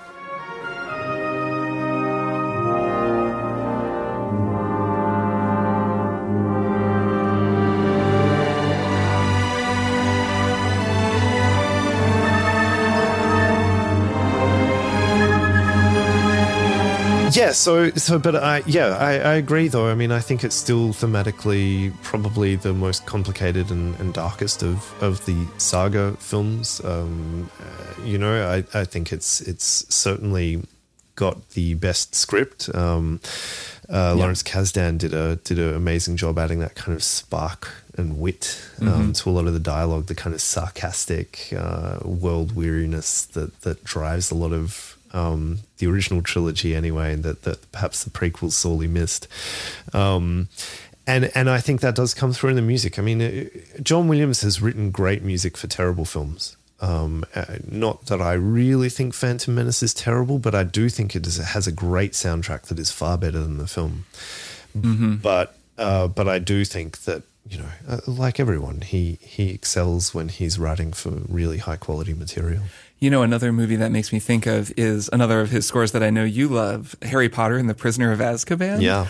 Which is a movie that I rewatched recently. I've always been fond of it. This is Alfonso Cuarón's brilliant Harry Potter film that maybe just as a work of filmmaking surpasses anything else that has ever been a part of the Harry Potter universe. Yeah. And whenever I go back to it, I'm struck by how well Williams' score intersects with Cuarón's directorial style. Yeah. I know you guys you've talked about this at length on your own podcast, but just to mention it here, I think that also as a story in the Harry Potter, whatever septology, it is it introduces a lot more complexity, introduces a lot more darkness. It's also like a story that takes what was a fairly straightforward kind of hero's adventure and turns it into something more complex with a world that starts to make a more kind of richer moral sense in a way that I think Empire does as well. And both of those scores work beautifully in that kind of a film. Like he works well in that mode, I guess.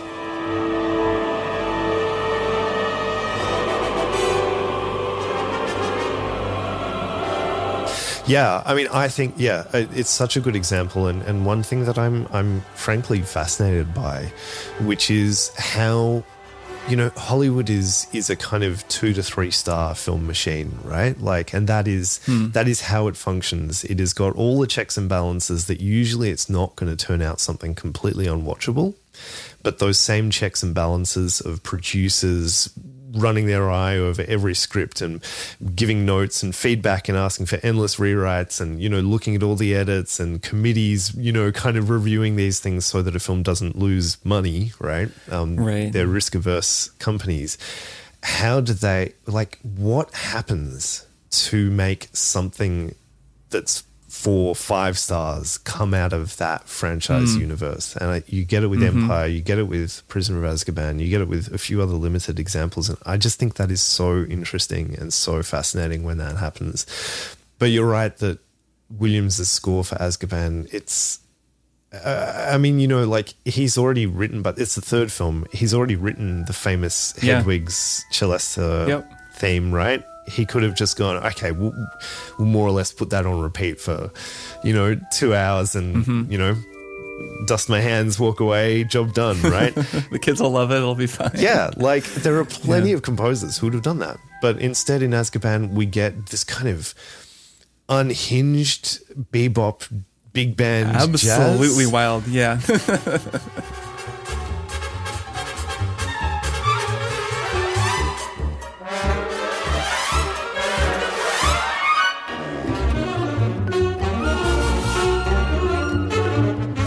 We get a choir singing beautiful Shakespeare. choir. A choir that sounds unlike anything I've ever heard from him. I guess I haven't heard all of his scores, but there are some choral pieces in that score that are just unlike anything of his that I've heard.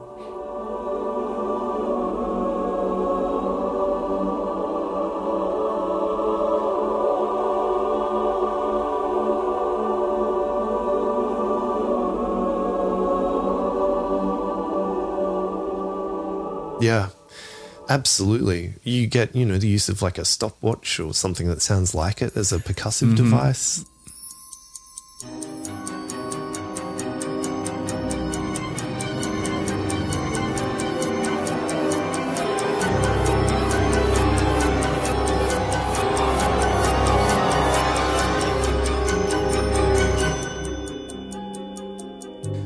This huge percussion. I mean, as well, another thing that I love to talk about, that people love to talk about and point out with John Williams, is his percussion writing. I mean, his dad was a percussionist.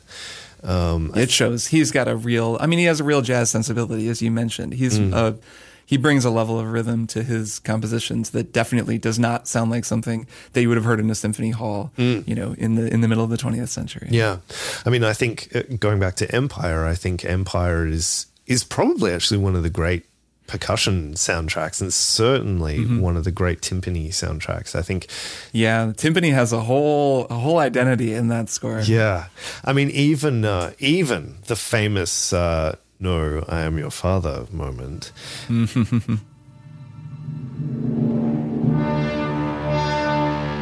man! And just that little roll. That's. So he says, "No, I am your father." And as he says, "father," that's the brum on the timpani under there. No, I am your father. No. It's not true. Which is so beautifully understated for this moment where, the whole film kind of in pop culture certainly turns on this moment. And he, rather than sort of it could be, but it's not a dun dun dun. Right. It's not a big underline. It's just a little I think Andrew on Art of the Score described it as a shiver. It's like something running up your spine. A gasp, maybe. It feels a little like a gasp. Yeah, to me, like an inhalation. And I think, so much of Empire, I mean, there are other moments in the Battle of Hoth earlier, which are just, the percussion must be having so much fun. Let me see if I can quickly find...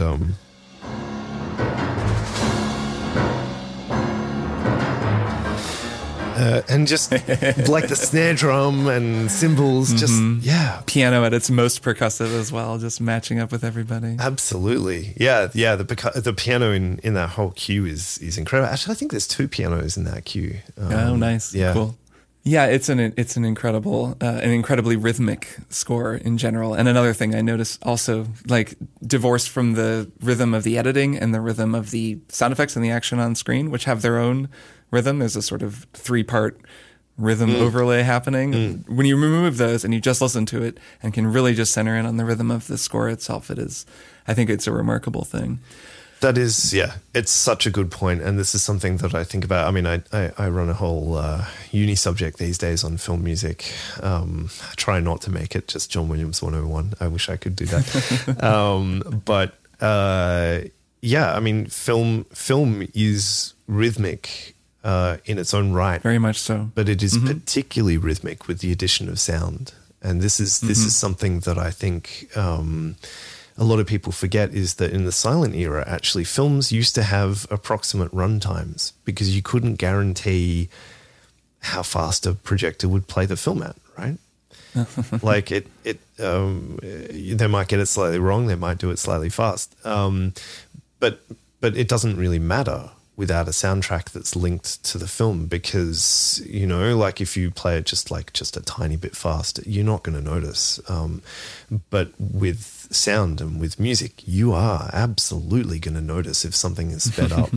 And so it's sound that gives film its rhythm, but I think it's music that gives a sense of rhythm to an entire film. Like, you know, when a film is coming to an end, because there might be a moment where the film kind of takes a breath and we get a longer shot and the music kind of swells and we're like, okay, the conclusion is coming here. Right? Here we go. And so that's true. I sometimes run workshops, not for composers, but for bands there's a great project here in Melbourne where a band will be picked and added to a film to write an original soundtrack to that film. There's a band called King Gizzard and the Wizard Lizard.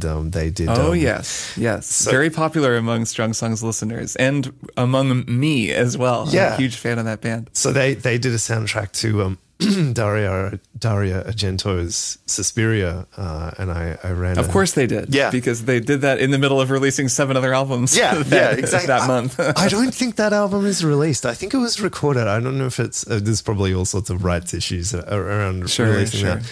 But I did a workshop, and I do workshops sometimes for these bands when they're presented with these projects.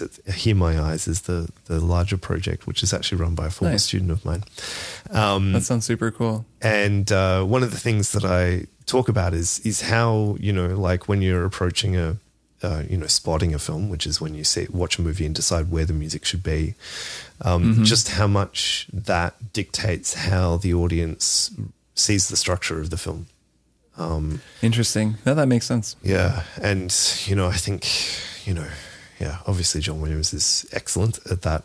But I think most film composers actually really, that has to be a tool in their bag, because, yeah, if you accidentally make the audience think that the film is coming to an end halfway through because of the music, that's an issue. I can't think off the top of my head of examples of that, but I've certainly had that happen. And a lot of times I think you might not know why, but it probably is the score that's telling you, oh, the scene is coming to an end, and then it doesn't. Yeah. Or the movie is ending, and then, oh, surprise, it's not ending. And you get that kind of faked out feeling that can be a little bit unpleasant, or at least discombobulating. All right. So John Williams establishes with Empire Strikes Back this sort of musical world, and the fact that this series is now a series, it's going to become a whole thing. He then goes on to burnish that over the course of the next, I guess, 20 years. And now, at this point, maybe after the prequels have come out, that's when Clone Wars is starting to air. All the Star Wars video games, the sort of great video games of the 90s, the 2000s have come out. It starts to feel, at least to me, when I look back at it, as though everybody got the memo after Empire that, oh, okay, this is what a Star Wars property sounds like, and then followed that blueprint almost to a fault, to the point where every Star Wars thing sounds the same. And that's not a it sounds like that's less of a good thing that you would say, oh, cool, that has a strong identity, and more of a criticism. Every Star Wars movie kind of sounds the same. And I at least started to notice that at some point after the prequels, during the kind of all the different TV shows. I'm wondering what you think about that, about the way that this became so iconic that it's now gone all the way around to just almost feeling like a prison for composers who come in, you've got to do solo and, oh, nope, you've got to work with these same themes. You've got to make it sound the same thing, same kind of string runs, same spices added to the orchestra. Well, I think there are a few ways to take that. I think I definitely felt that around Rogue One, which I've actually come around to. When I first heard that score in the theater, there's a couple of cues where I was like, oh man, that's so close to the Star Wars main theme, but not. It kind of feels like you're doing the public domain version of it, like I think actually I can even bring up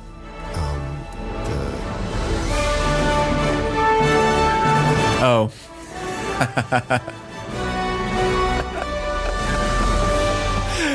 Oh man, yeah. I talked about that cue on my episode about Andor. That I found that very deflating in the theater when I heard it. So that's Michael Giacchino's score for this, which the story goes, I think he was brought in because Alexander Desplat was going to be composing the score, and then for whatever reason they decided to change it. And I have no idea what happened. Of course, Giacchino, a very skilled composer who's done a million movies, knows his stuff. But one gets the sense that he was brought in at the last minute and they were like, I don't know, just make it sound like Star Wars. And he was like, all right, you want Star Wars? I can give you Star Wars. And then he wrote cues like that. And I do feel sorry for him because, I know the kind of composer he is and the kind of music that he likes. That would have been a dream gig, right? And in fairness, there are some cues that he writes later in the film that are wonderful, that are very interesting and kind of sound more classically him and a little bit less like Williams. That's right. Yeah. And I do think that given the circumstances, the score is actually pretty good. But in the theater, I was like, why would you do that? It just kind of feels, it feels like we're watching B-tier Star Wars. Yeah, for me, it's really, that was kind of the nadir, I guess. It was the moment where I really realized I am tired of this sound. Like, I don't think Star Wars needs to sound this way. And that was something that I think was really driven home for me by Andor.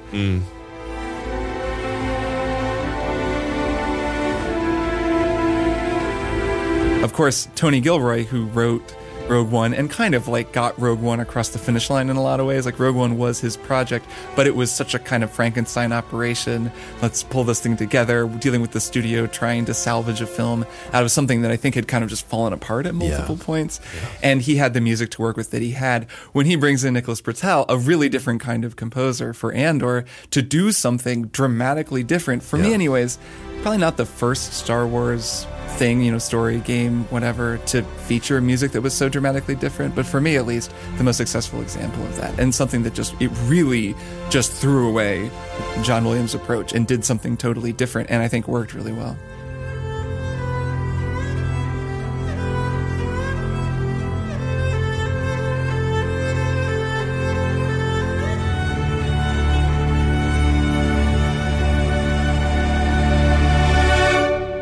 Yeah, I completely agree with that. To the point where actually, I'm going to be a little controversial here and say that I'm not that big a fan of the Mandalorian's music world. Despite, I loved Göransson's Creed music. I loved his Black Panther score, his collaborations on that score as well. And the main theme to the Mandalorian, I think, works. Obviously, it's probably the most famous non-John Williams Star Wars music at this point.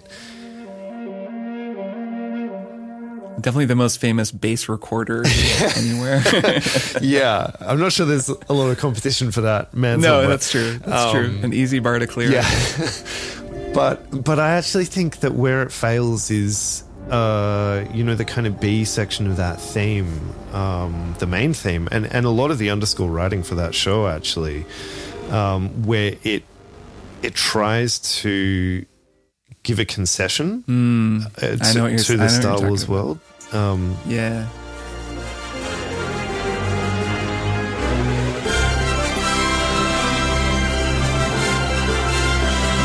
And I saw an interview with Göransson afterwards where he was sort of like, and we still wanted to throw in kind of a nod to John Williams in the Star Wars universe. And I was like, it's not good enough. Like it's just very kind of simplistic. And actually, I think that he's still kind of working in that Bill Conti mode where he was, I think, much more successfully paying homage to Bill Conti's sound for Rocky for Creed.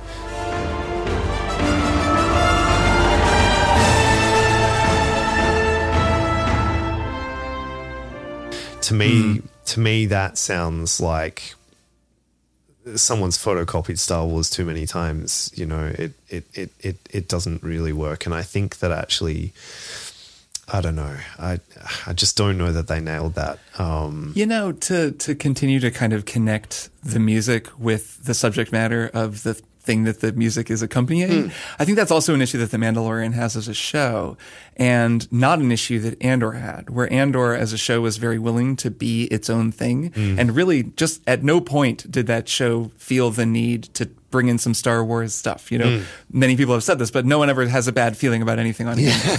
It is just its own show. And the music, Bertel was just like, I'm doing my own thing. Yeah. I don't feel the need to like pay homage to, you know, to Williams. If anything, he sounds like Zimmer at times. It's like it goes for an almost more Zimmery, you know, massiveness at points. But The Mandalorian, plot-wise, the thing that bums me out about that show, especially past season 1, is the more Star Wars it becomes, the more they're bringing in the Force, the more, you know, CGI young Luke is turning up, the more they lose me, where when it was just a weird Western Monster of the Week kind of show with this weird guy in a mask, like I was into that. And that is more that sort of Morricone, you know, Western bass recorder, just sort of dark driving thing that sounds nothing like John Williams at all.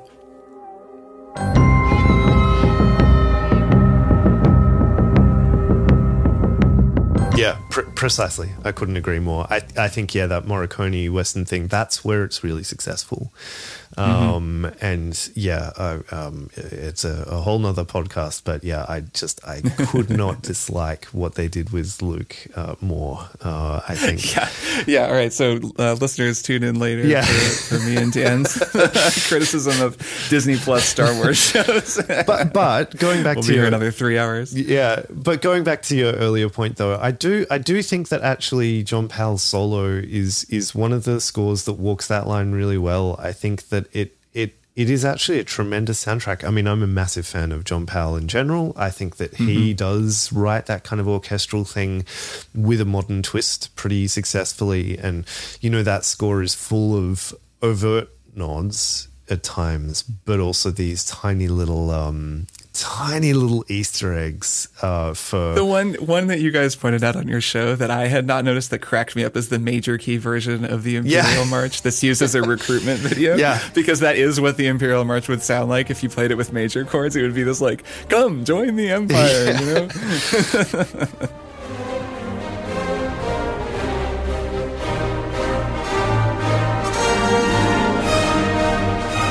But you know, it is a very, very cleverly done little bit. Like it's not just let's chuck it in a major key. Like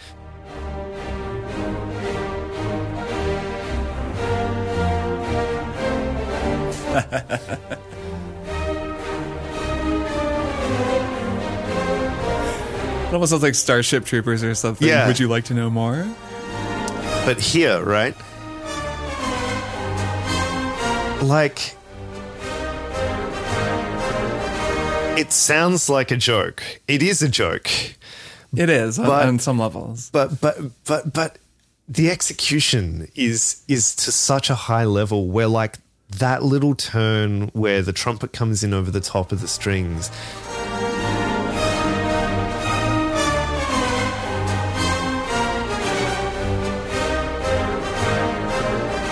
That is just so Elgar, like, which is exactly the kind of, you know, pomp and circumstance thing that they are turning this into, right? They haven't just gone, it'll be funny to whack it in a major key and then it becomes this. It's like they've really, you know, John Powell has really thought about how would this work as a march? You know, how what is the most Elgarian, I assume that's the word, Elgarian setting of this in the orchestra, where again, we actually think about the notes that they're playing. And I think there's a lot of that. I mean, there's all these other little silly moments in the film as well, where like, this is a total train spotting moment.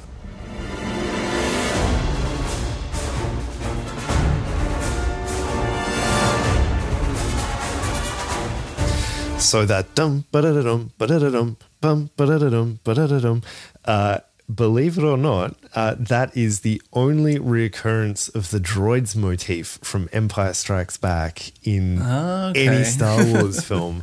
So he did some deep listening before he wrote his score for Solo. Absolutely. So like in Empire Strikes Back, there's a little melody that's da da da da da dun dun da da da da dun dun da da da da. Sure, yeah. For C-3PO and R2-D2, and in that moment in Solo, they're being attacked by droids. So he's turned it into a kind of a militaristic little ostinato, and it's like.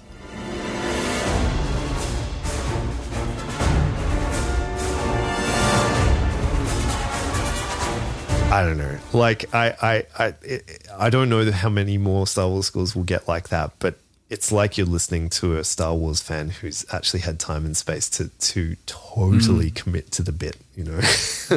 Yeah, you're giving me a finer appreciation for that score. And again, making me wish that film had been better, because the first hour or so of it is not a bad movie at all. It's pretty fun, and then it kind of falls apart. And then I think that just can't help but affect my estimation of the score, because the movie itself I find pretty flawed. But yeah, I do love John Powell. I love his score for How to Train Your Dragon. So this makes me want to go back and just listen to his solo score.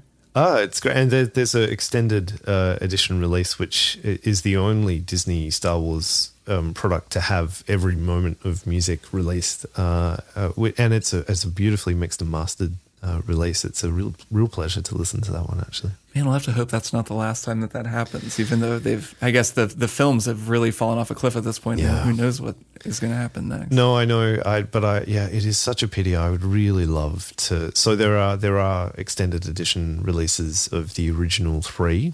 The Phantom Menace got a full release, which is a little awkward because the soundtrack, like most modern films, was edited and cut up.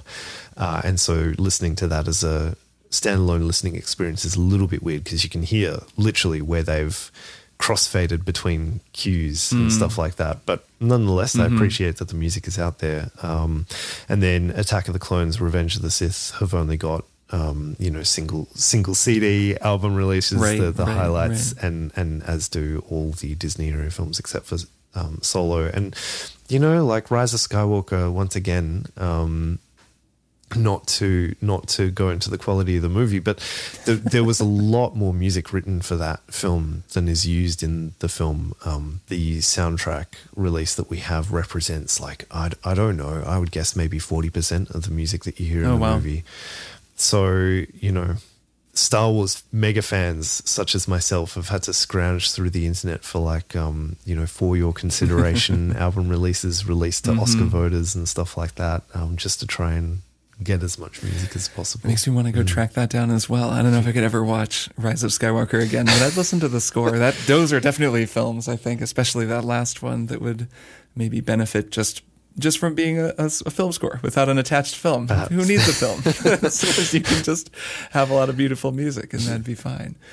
Well, nice. We could talk about Star Wars forever. There are a few other things that we wanted to talk about, so we're gonna change topics now and talk about one album in particular that you mentioned, just from your jazz background, and one that you're very interested in, made by an artist that I have not really talked about on Strong Songs, that being jazz bassist and genius composer Charles Mingus, and his record Blues and Roots from 1959, though I believe it was released in 1960.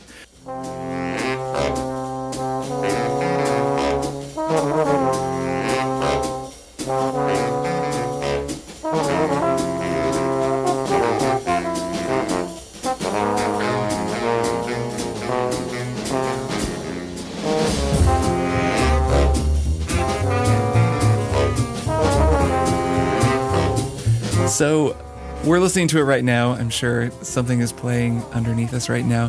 Why did you pick this record as one that you'd want to talk about on the show?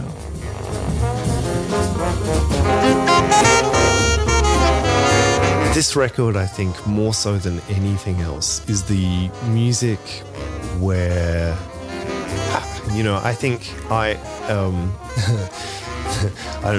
outing myself as a criminal on a podcast.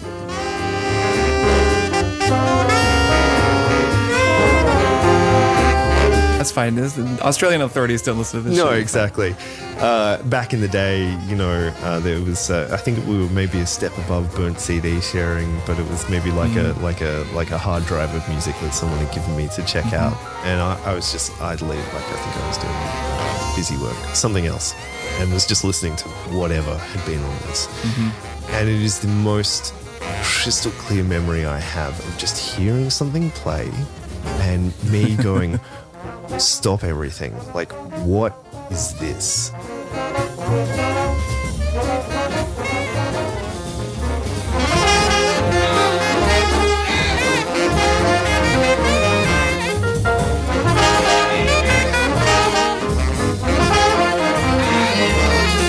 What is this? Was this like Wednesday night prayer meeting? Like the first track on the record comes on and it's just this out of control blues waltz?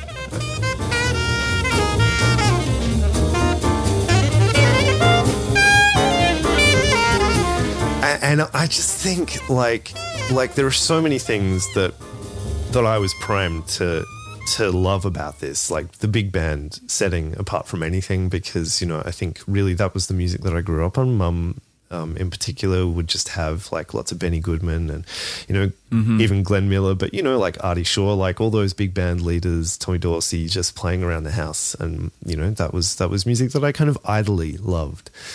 Duke Ellington, Count Basie, etc. And so, obviously, this is, what is this, like 20 years later, I suppose? Yeah, I guess so. Then some of that stuff, yeah. And 20 years. Yeah, the advent of bebop has arrived, and I suppose by 1959 we're transitioning into other things entirely. But there's layers of jazz history here, and Charles Mingus, I think, perhaps more so than a lot of other people of his era, is kind of I think actively engaged in jazz music history. His albums really function that way, right? There are so many tributes to people from the past. We should mention here and kind of contextualize this for listeners. There are these two Mingus records, Mingus and Blues and Roots, both of which were recorded with almost the same band. Yeah. Blues and Roots adds a couple of, I think Pepper Adams and Jackie McLean are like the two saxophone players who are on that who aren't on but they're kind of like two halves of a double record almost, even though I think gets a little bit more acclaim from historians. Blues and Roots maybe a little less so, though Blues and Roots has Monin. Anyways, so these two records, same kind of group, and a lot of the tunes on both records, like you're saying, are historical. They're about Jelly Roll. There's two Jelly Roll tunes. There's Duke's Sound of Love. There's the song about My Pork Pie Hat. Yeah. Song about Lester Young, who died, or Goodbye Pork Pie Hat. So a lot of history, a lot of him sort of paying tribute to his elders and to people who came before him. So anyways, continue. But I think more than just the setting of, and the kind of historical engagement with the music that I already loved, it was the revelation to me was, so you can play jazz and you can yell and scream as part of that. Yeah.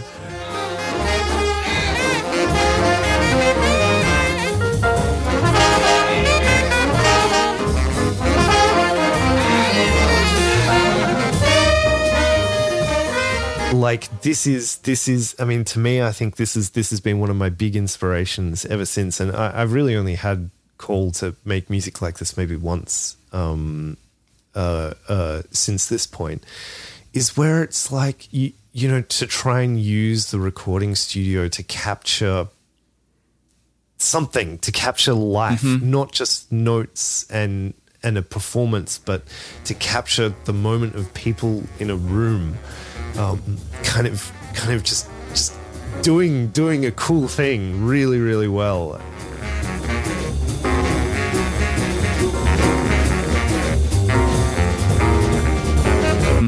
making something in the moment, like really capturing the moment, which means capturing the space, right? There are so many moments on this recording. I totally agree with you about this and had a similar reaction the first time that I heard it.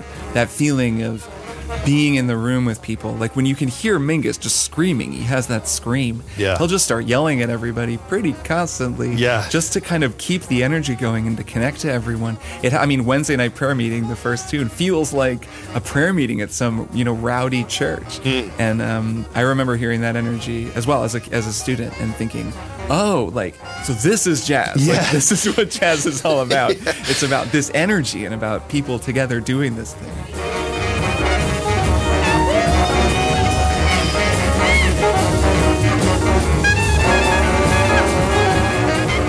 Which is wild because I think the mythology behind the album is that he says that the critics at the time were like, well, Mingus can do kind of arty jazz, but he can't really swing. Wow. And imagine saying that. I know. Incomprehensible. And so he was like, oh, okay, well, I'll make an album that swings. It's like okay, unlike or whatever. Yeah. Like his earlier records, which definitely swung extremely hard. Yeah. And it's just, it's so amazing to hear them yelling and screaming. Mm-hmm. And I feel like actually in a weird way, it's not like it's like a live album that they've just captured, because you can actually hear in a couple of the tracks that they're kind of like almost hard edits, right? Like that they've kind of combined. There's a couple of really clean cuts on as well. Yeah. Just very you can tell they had a really good take of the head. Yeah. Because he does these things with his heads, right? Where they almost always layer on top of one another. Monin is a great example of this, where it begins with this bari sax motif. But then they add the trombones on top of it.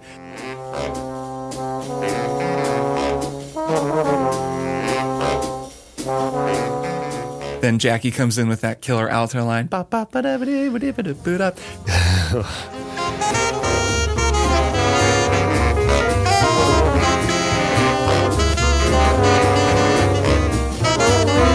And then, by the time they're all really cooking, they move on to the solos. I can't remember which track it is, but you can definitely hear a couple of places on both records, actually, where they did that, and it was just totally great. It was just smoking. Yeah. And then maybe it all fell apart, or the solo just wasn't as good, and they just are like, okay, we're keeping that, and we're just going to cut it. But right, they didn't have the editing technology, and because it's such a loose recording, it's just hard to do an edit when you have just mayhem going on in the studio, and have the mayhem not just feel kind of cut short.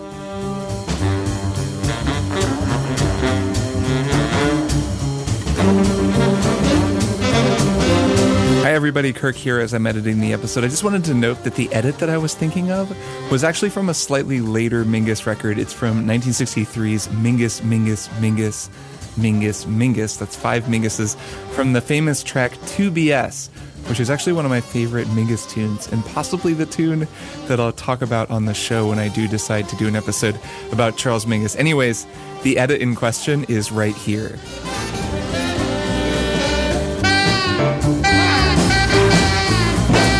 So, pretty noticeable edit, but not really a big deal. It's a great solo and a great recording in general. Okay, anyways, back to my conversation with Dan.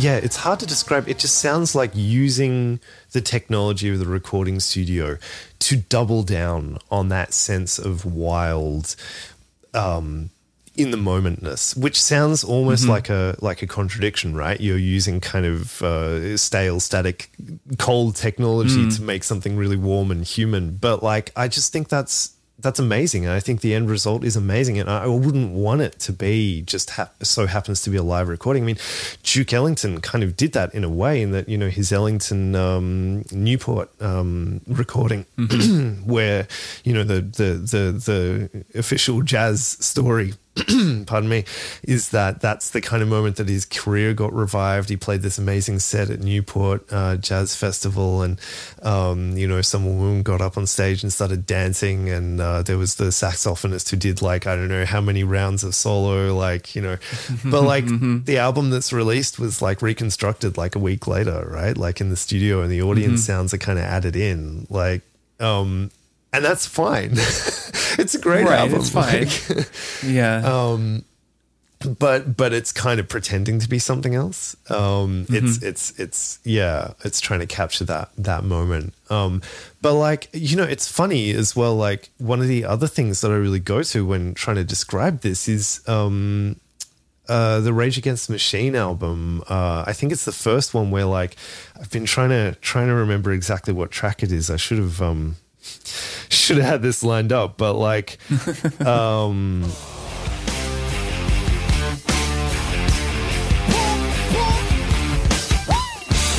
that way, as like you can hear him screaming into the microphone and like moving away from the microphone at the same time. And it's like, to me, that sound puts a mental image in my mind of someone jumping and dancing in the studio, because that's how they play, right? They're just vibing with each other.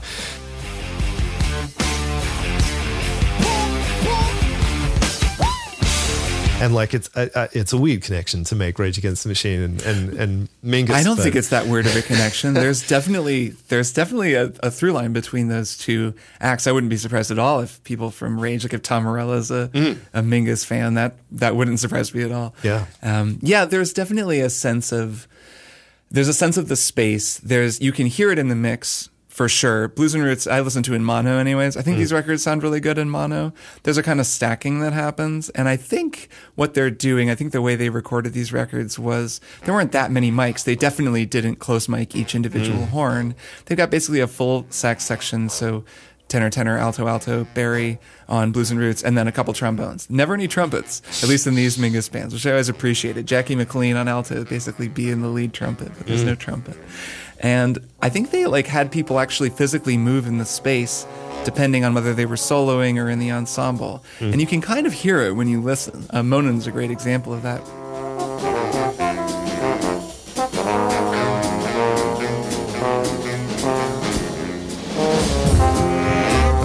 Art Pepper's super out front at first, then he kind of falls back. You can really hear it's not perfectly mixed because they're almost mixing it live in the room. It doesn't have that super hyper mix. If you listen to like a Snarky Puppy record now, there's this super clean mix where like each part is just beautifully presented across the stereo field, and you can hear everything very cleanly. All the harmonies are just so.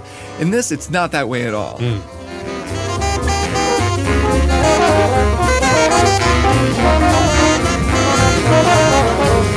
Then the performances, like you said, listening back to Blues and Roots before talking with you, the first time I'd listened to the record in a while, it's so chaotic. I mean, connecting back to what we were talking about with John Williams in those early Star Wars scores, there are mistakes all over the place. I mean, the band just falls apart. The time, especially in some of these stop time sections, it's, what's his name? Booker Ervin, the tenor player. He'll be playing just... you can tell what he's doing. You can hear his time, but he stretches his time out, or just frankly loses the time. Like he just slows down compared to what the rhythm section is doing. And they just are all listening to one another, and they stay together. They hold the groove, from chorus to chorus. So it all works. You kind of feel them listening to each other. You feel them reacting to one another. Yeah.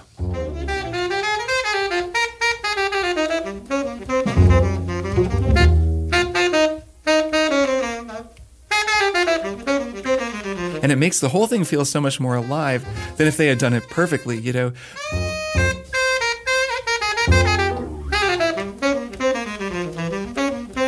Like, God forbid if they'd been playing with a click or something. Yeah. But even if they had just been totally, if they had rehearsed so much that they had the music completely perfect. This feels like they rehearsed just enough to get the music where they could play it from start to finish. And then he's like, all right, do it. Like, we're just recording it. This is spontaneous music. We're going to make it happen.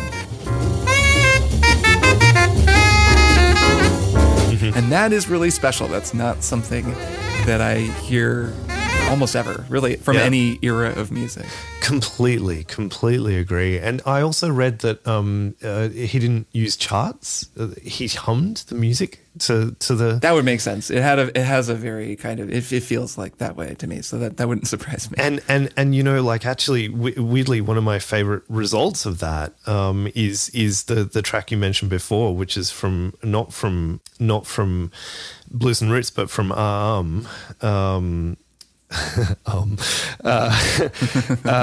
the Goodbye Pork Pie Hat is you've got, which is essentially a lead for two saxophones.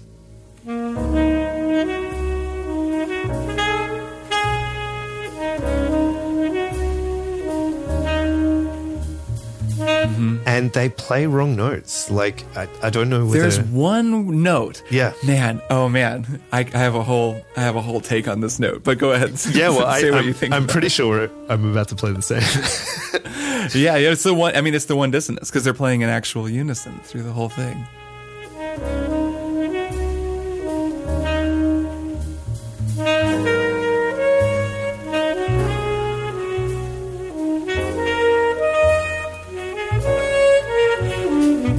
Go.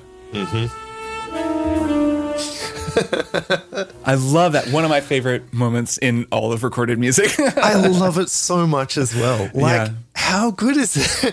It's just, I don't even know. Like, I remember hearing that for the first time and kind of being like, oh, okay. And then eventually being like, oh, wait, so you're allowed to do that? Like...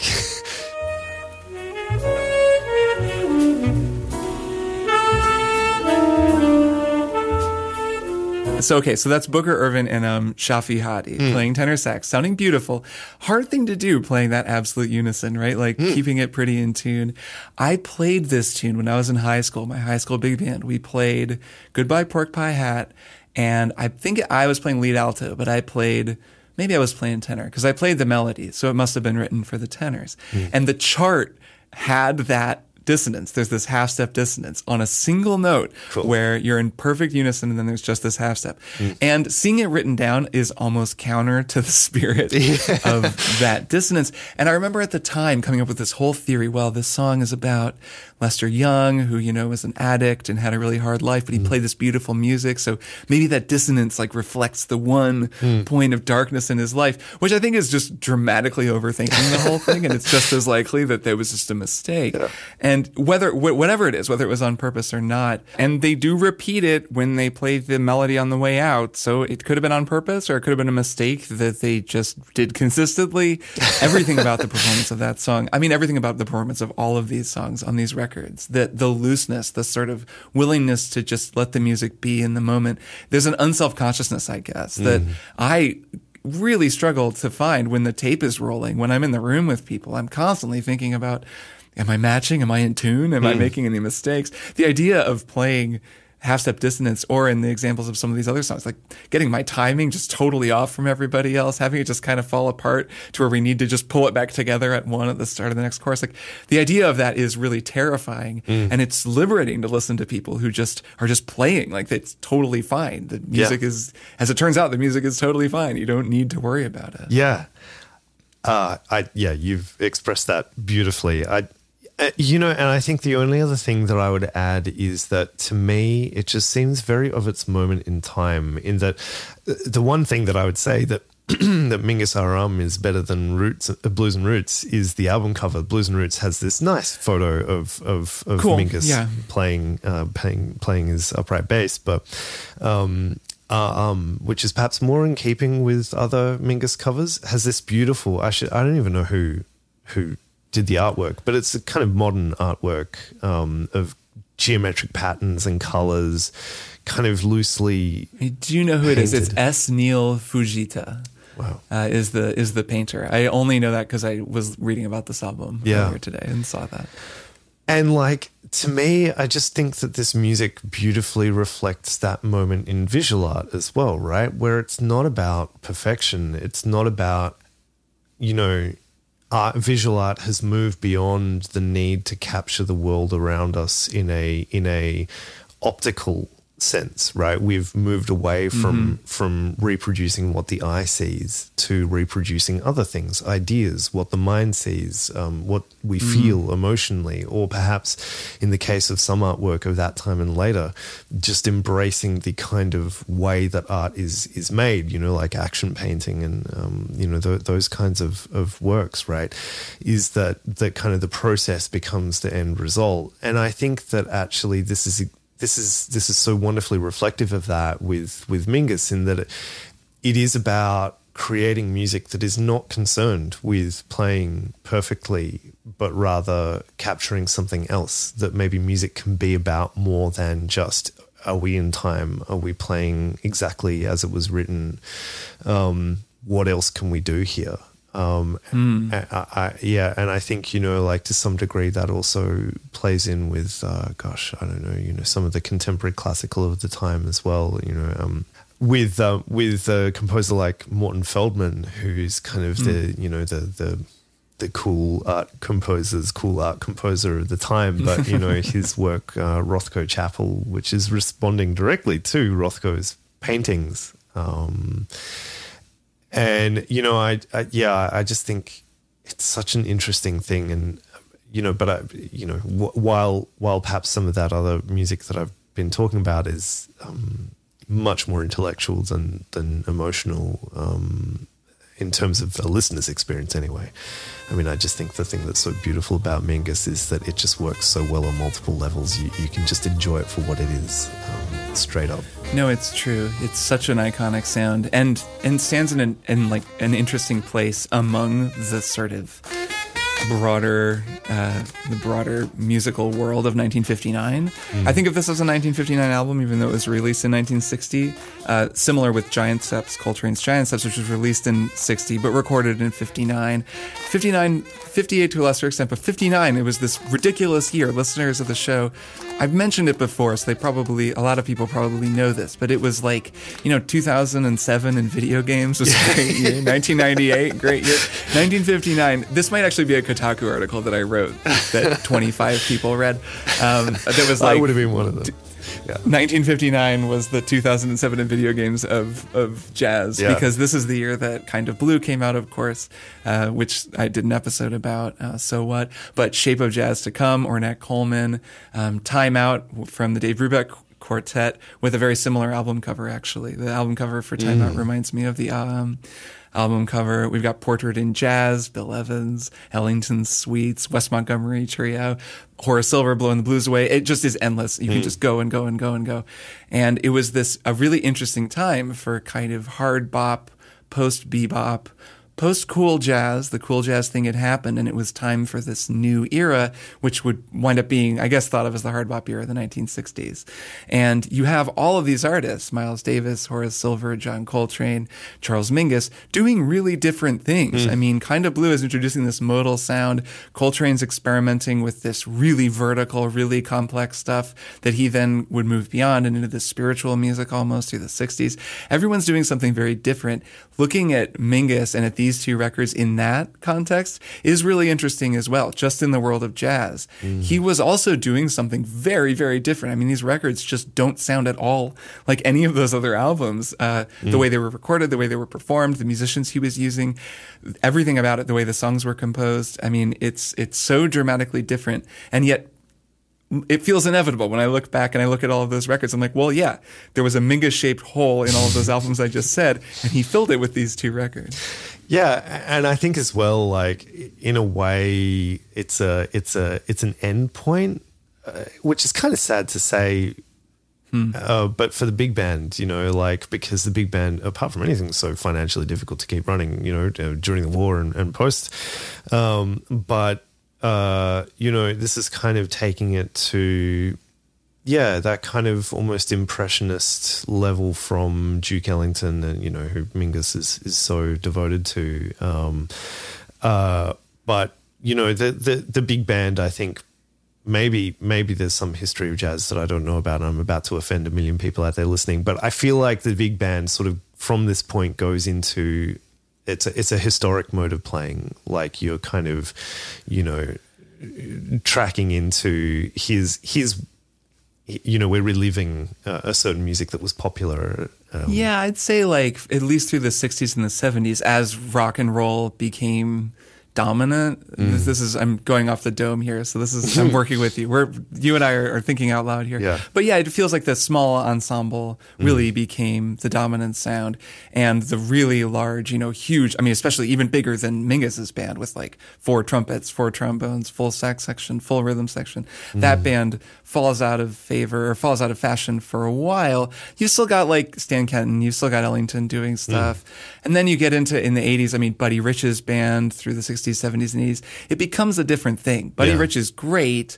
Stan Kenton's band was great. You get Maynard's band as a similar thing to Buddy's band, where Maynard Ferguson, of course, where it's more about this like shock and awe kind of like overwhelming chops. Everybody in the band's an all-star, super shredding, powerful thing that's really, really fun, but is a very different mode than the kind of big band stuff you were talking about, the early stuff, especially Basie and Ellington, that then, kind of gave way to it just sort of wasn't as in the forefront, I guess, through the 50s and, well, especially through the 60s and 70s. Yeah, and I think especially what I was thinking of, like even as late as like the 90s, like, Marsalis, Wynton Marsalis and the Jazz at Lincoln Center Orchestra, where it is a kind of almost like devotional, like here was a great era of music that we are keeping alive, keeping the flame alive, right? Whereas Mingus is engaged with that history, but he's doing something different. He's not just... That's really true. It's an interesting thing, like to listen to Open Letter to Duke from where he is purposefully channeling the sound of Duke Ellington.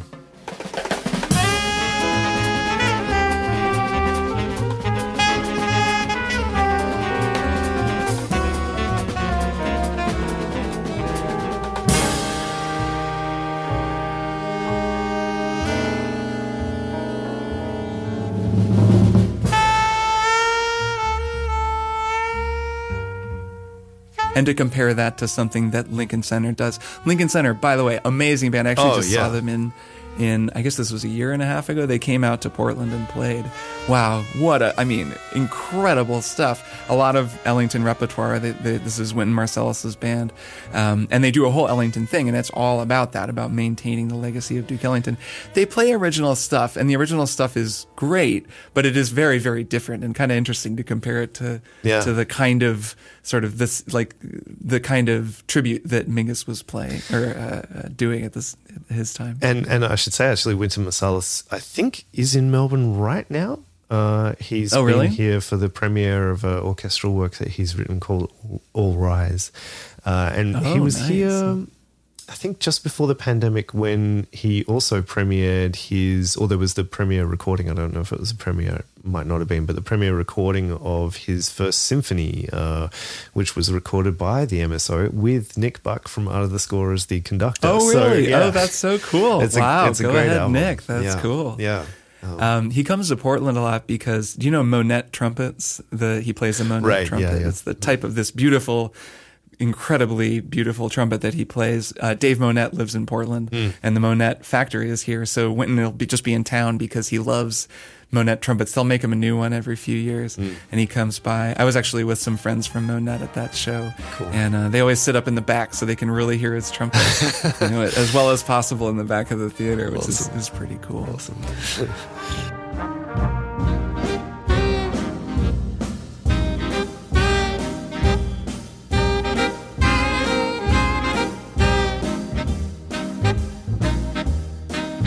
Nice. Well, we've gone super long.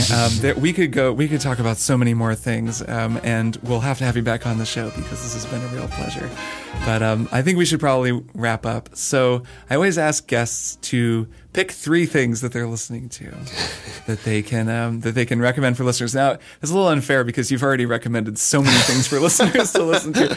And, down in the show notes, you will find a massive list of all of the stuff that we talked about and listened to on this episode. So go listen to all of that. But yeah, have you got any music that you'd like to share here with listeners? Well, I mean, one John Williams score that we didn't talk about, which I actually still return to quite a lot, even though I at first listen did not think I would, which is not his most recent, but his second most recent, which is The Fabelmans, which still haven't seen that movie and really, really want to. Yeah, I just think it's a beautiful film, and it's such a shame that it really, you know, did not do that well at the box office. But I think, you know, Spielberg has probably run up enough home runs in his career that he can take people still take his calls. yeah. Even though as well, like West Side Story, I mean, kind of pandemic related, but West Side Story also was quite a box office failure, where I think that's probably one of his best films ever. A beautiful film, I agree. Really, really amazing. But yeah, The Fabelmans is lovely, and there is very little music in it, original music. There's quite a lot of needle drops and classical music, because it's partly about Spielberg's mother. I mean, it's very lightly disguised, but it's autobiographical, and it's about his mother, who was a pianist. So there's a lot of piano in the film. You know, I just think it's a really beautiful example of what I was talking about before, of John Williams having that emotional sensibility, because there's probably 20 minutes of his music in the movie. I'm surprised that it was eligible for an Academy Award nomination, which it got. I think it was I haven't looked at this in a while. I think it's number 53, perhaps, for John Williams nomination. Wow. Yeah, more than anybody else in history except for Walt Disney. It'd be wild to even compose 53 scores. I know. Let alone get nominated for 53. I'd be happy with one. Yeah. Wouldn't we all? Wild that it kind of made through the Academy's quite tight eligibility criteria, but it's such a beautifully spotted film, and there is this main melody which I think would fall foul of Williams, you know, the usual criticism that it's maybe a bit emotionally syrupy and whatever, but it actually plays once in the whole movie at this really key juncture late in the film. I definitely won't spoil it, but just a very simple piano piece that I found myself returning to precisely because it is exactly what the movie needs at that moment, no more, no less, and it's just perfectly judged.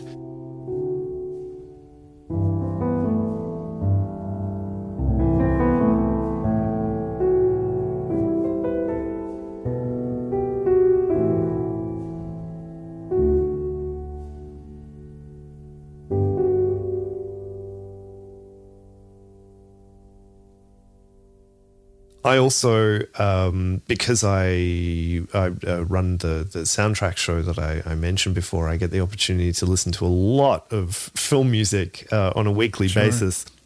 In fact, after this, I've got to go to the studio and do this week's show. But one score that I also keep returning to recently is a super interesting one because it's not by a composer who we usually associate with film or TV. It's a TV show. It's Flashman is in Trouble, which I actually haven't even seen the TV show that it's... No, I've heard of it, but I haven't seen it either. Yeah. But the music is by Carolyn Shaw, who is I think a Pulitzer Prize winning contemporary classical composer. Like, I think she otherwise turns up on Mozart in the Jungle as like one of their celebrity cameos. Yeah, I think that's where I learned who she was. Yeah, and her most famous piece is the Partita for 8 Singers, which is this cool, like, super interesting bit of, and I think like really approachable bit of contemporary classical music. And anyway, the album is the soundtrack. I mean, it's kind of a bit of a coup to get this person who has legit credibility in the contemporary classical music world to do a TV show. I think it's HBO, which probably... Oh, no, it's FX. So there you go. Yeah, I think it was an FX. I was going to say Hulu, but then FX is basically Hulu to all of us these days. But it's like, it's just a really interesting and unusual soundtrack. And it's got, like, I'm looking now, like on Spotify, it's got like basically no plays, which is a real pity. So I do recommend. We're going to change that. We're going to give it the Strong Songs bump. This recommendation. Cool. Yeah, I've been wanting to watch that show. I've heard it's very interesting and hadn't heard anything about the music. So that makes me want to check it out even more. Yeah.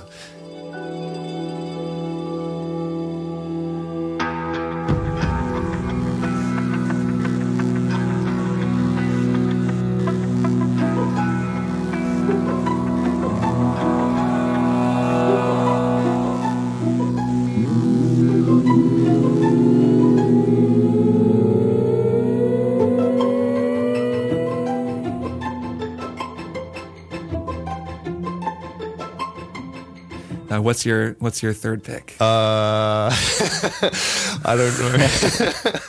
Maybe Nick Buck's conducting of Wynton Marsalis's do that symphony, which I did listen to the other day. Symphony. Sorry, it wasn't the first. It's Symphony Number 4, The Jungle. It's called. Recorded, I think, in 2019, but released this year. And it's this, really, lovely, like jazz inflected symphony, like, not outright jazz at any moment. But, Marsalis, I think, is also this super interesting figure who's had this, been able to maintain a very credible career as a classical performer as well as really jazz. Remarkable classical trumpet player. Yeah.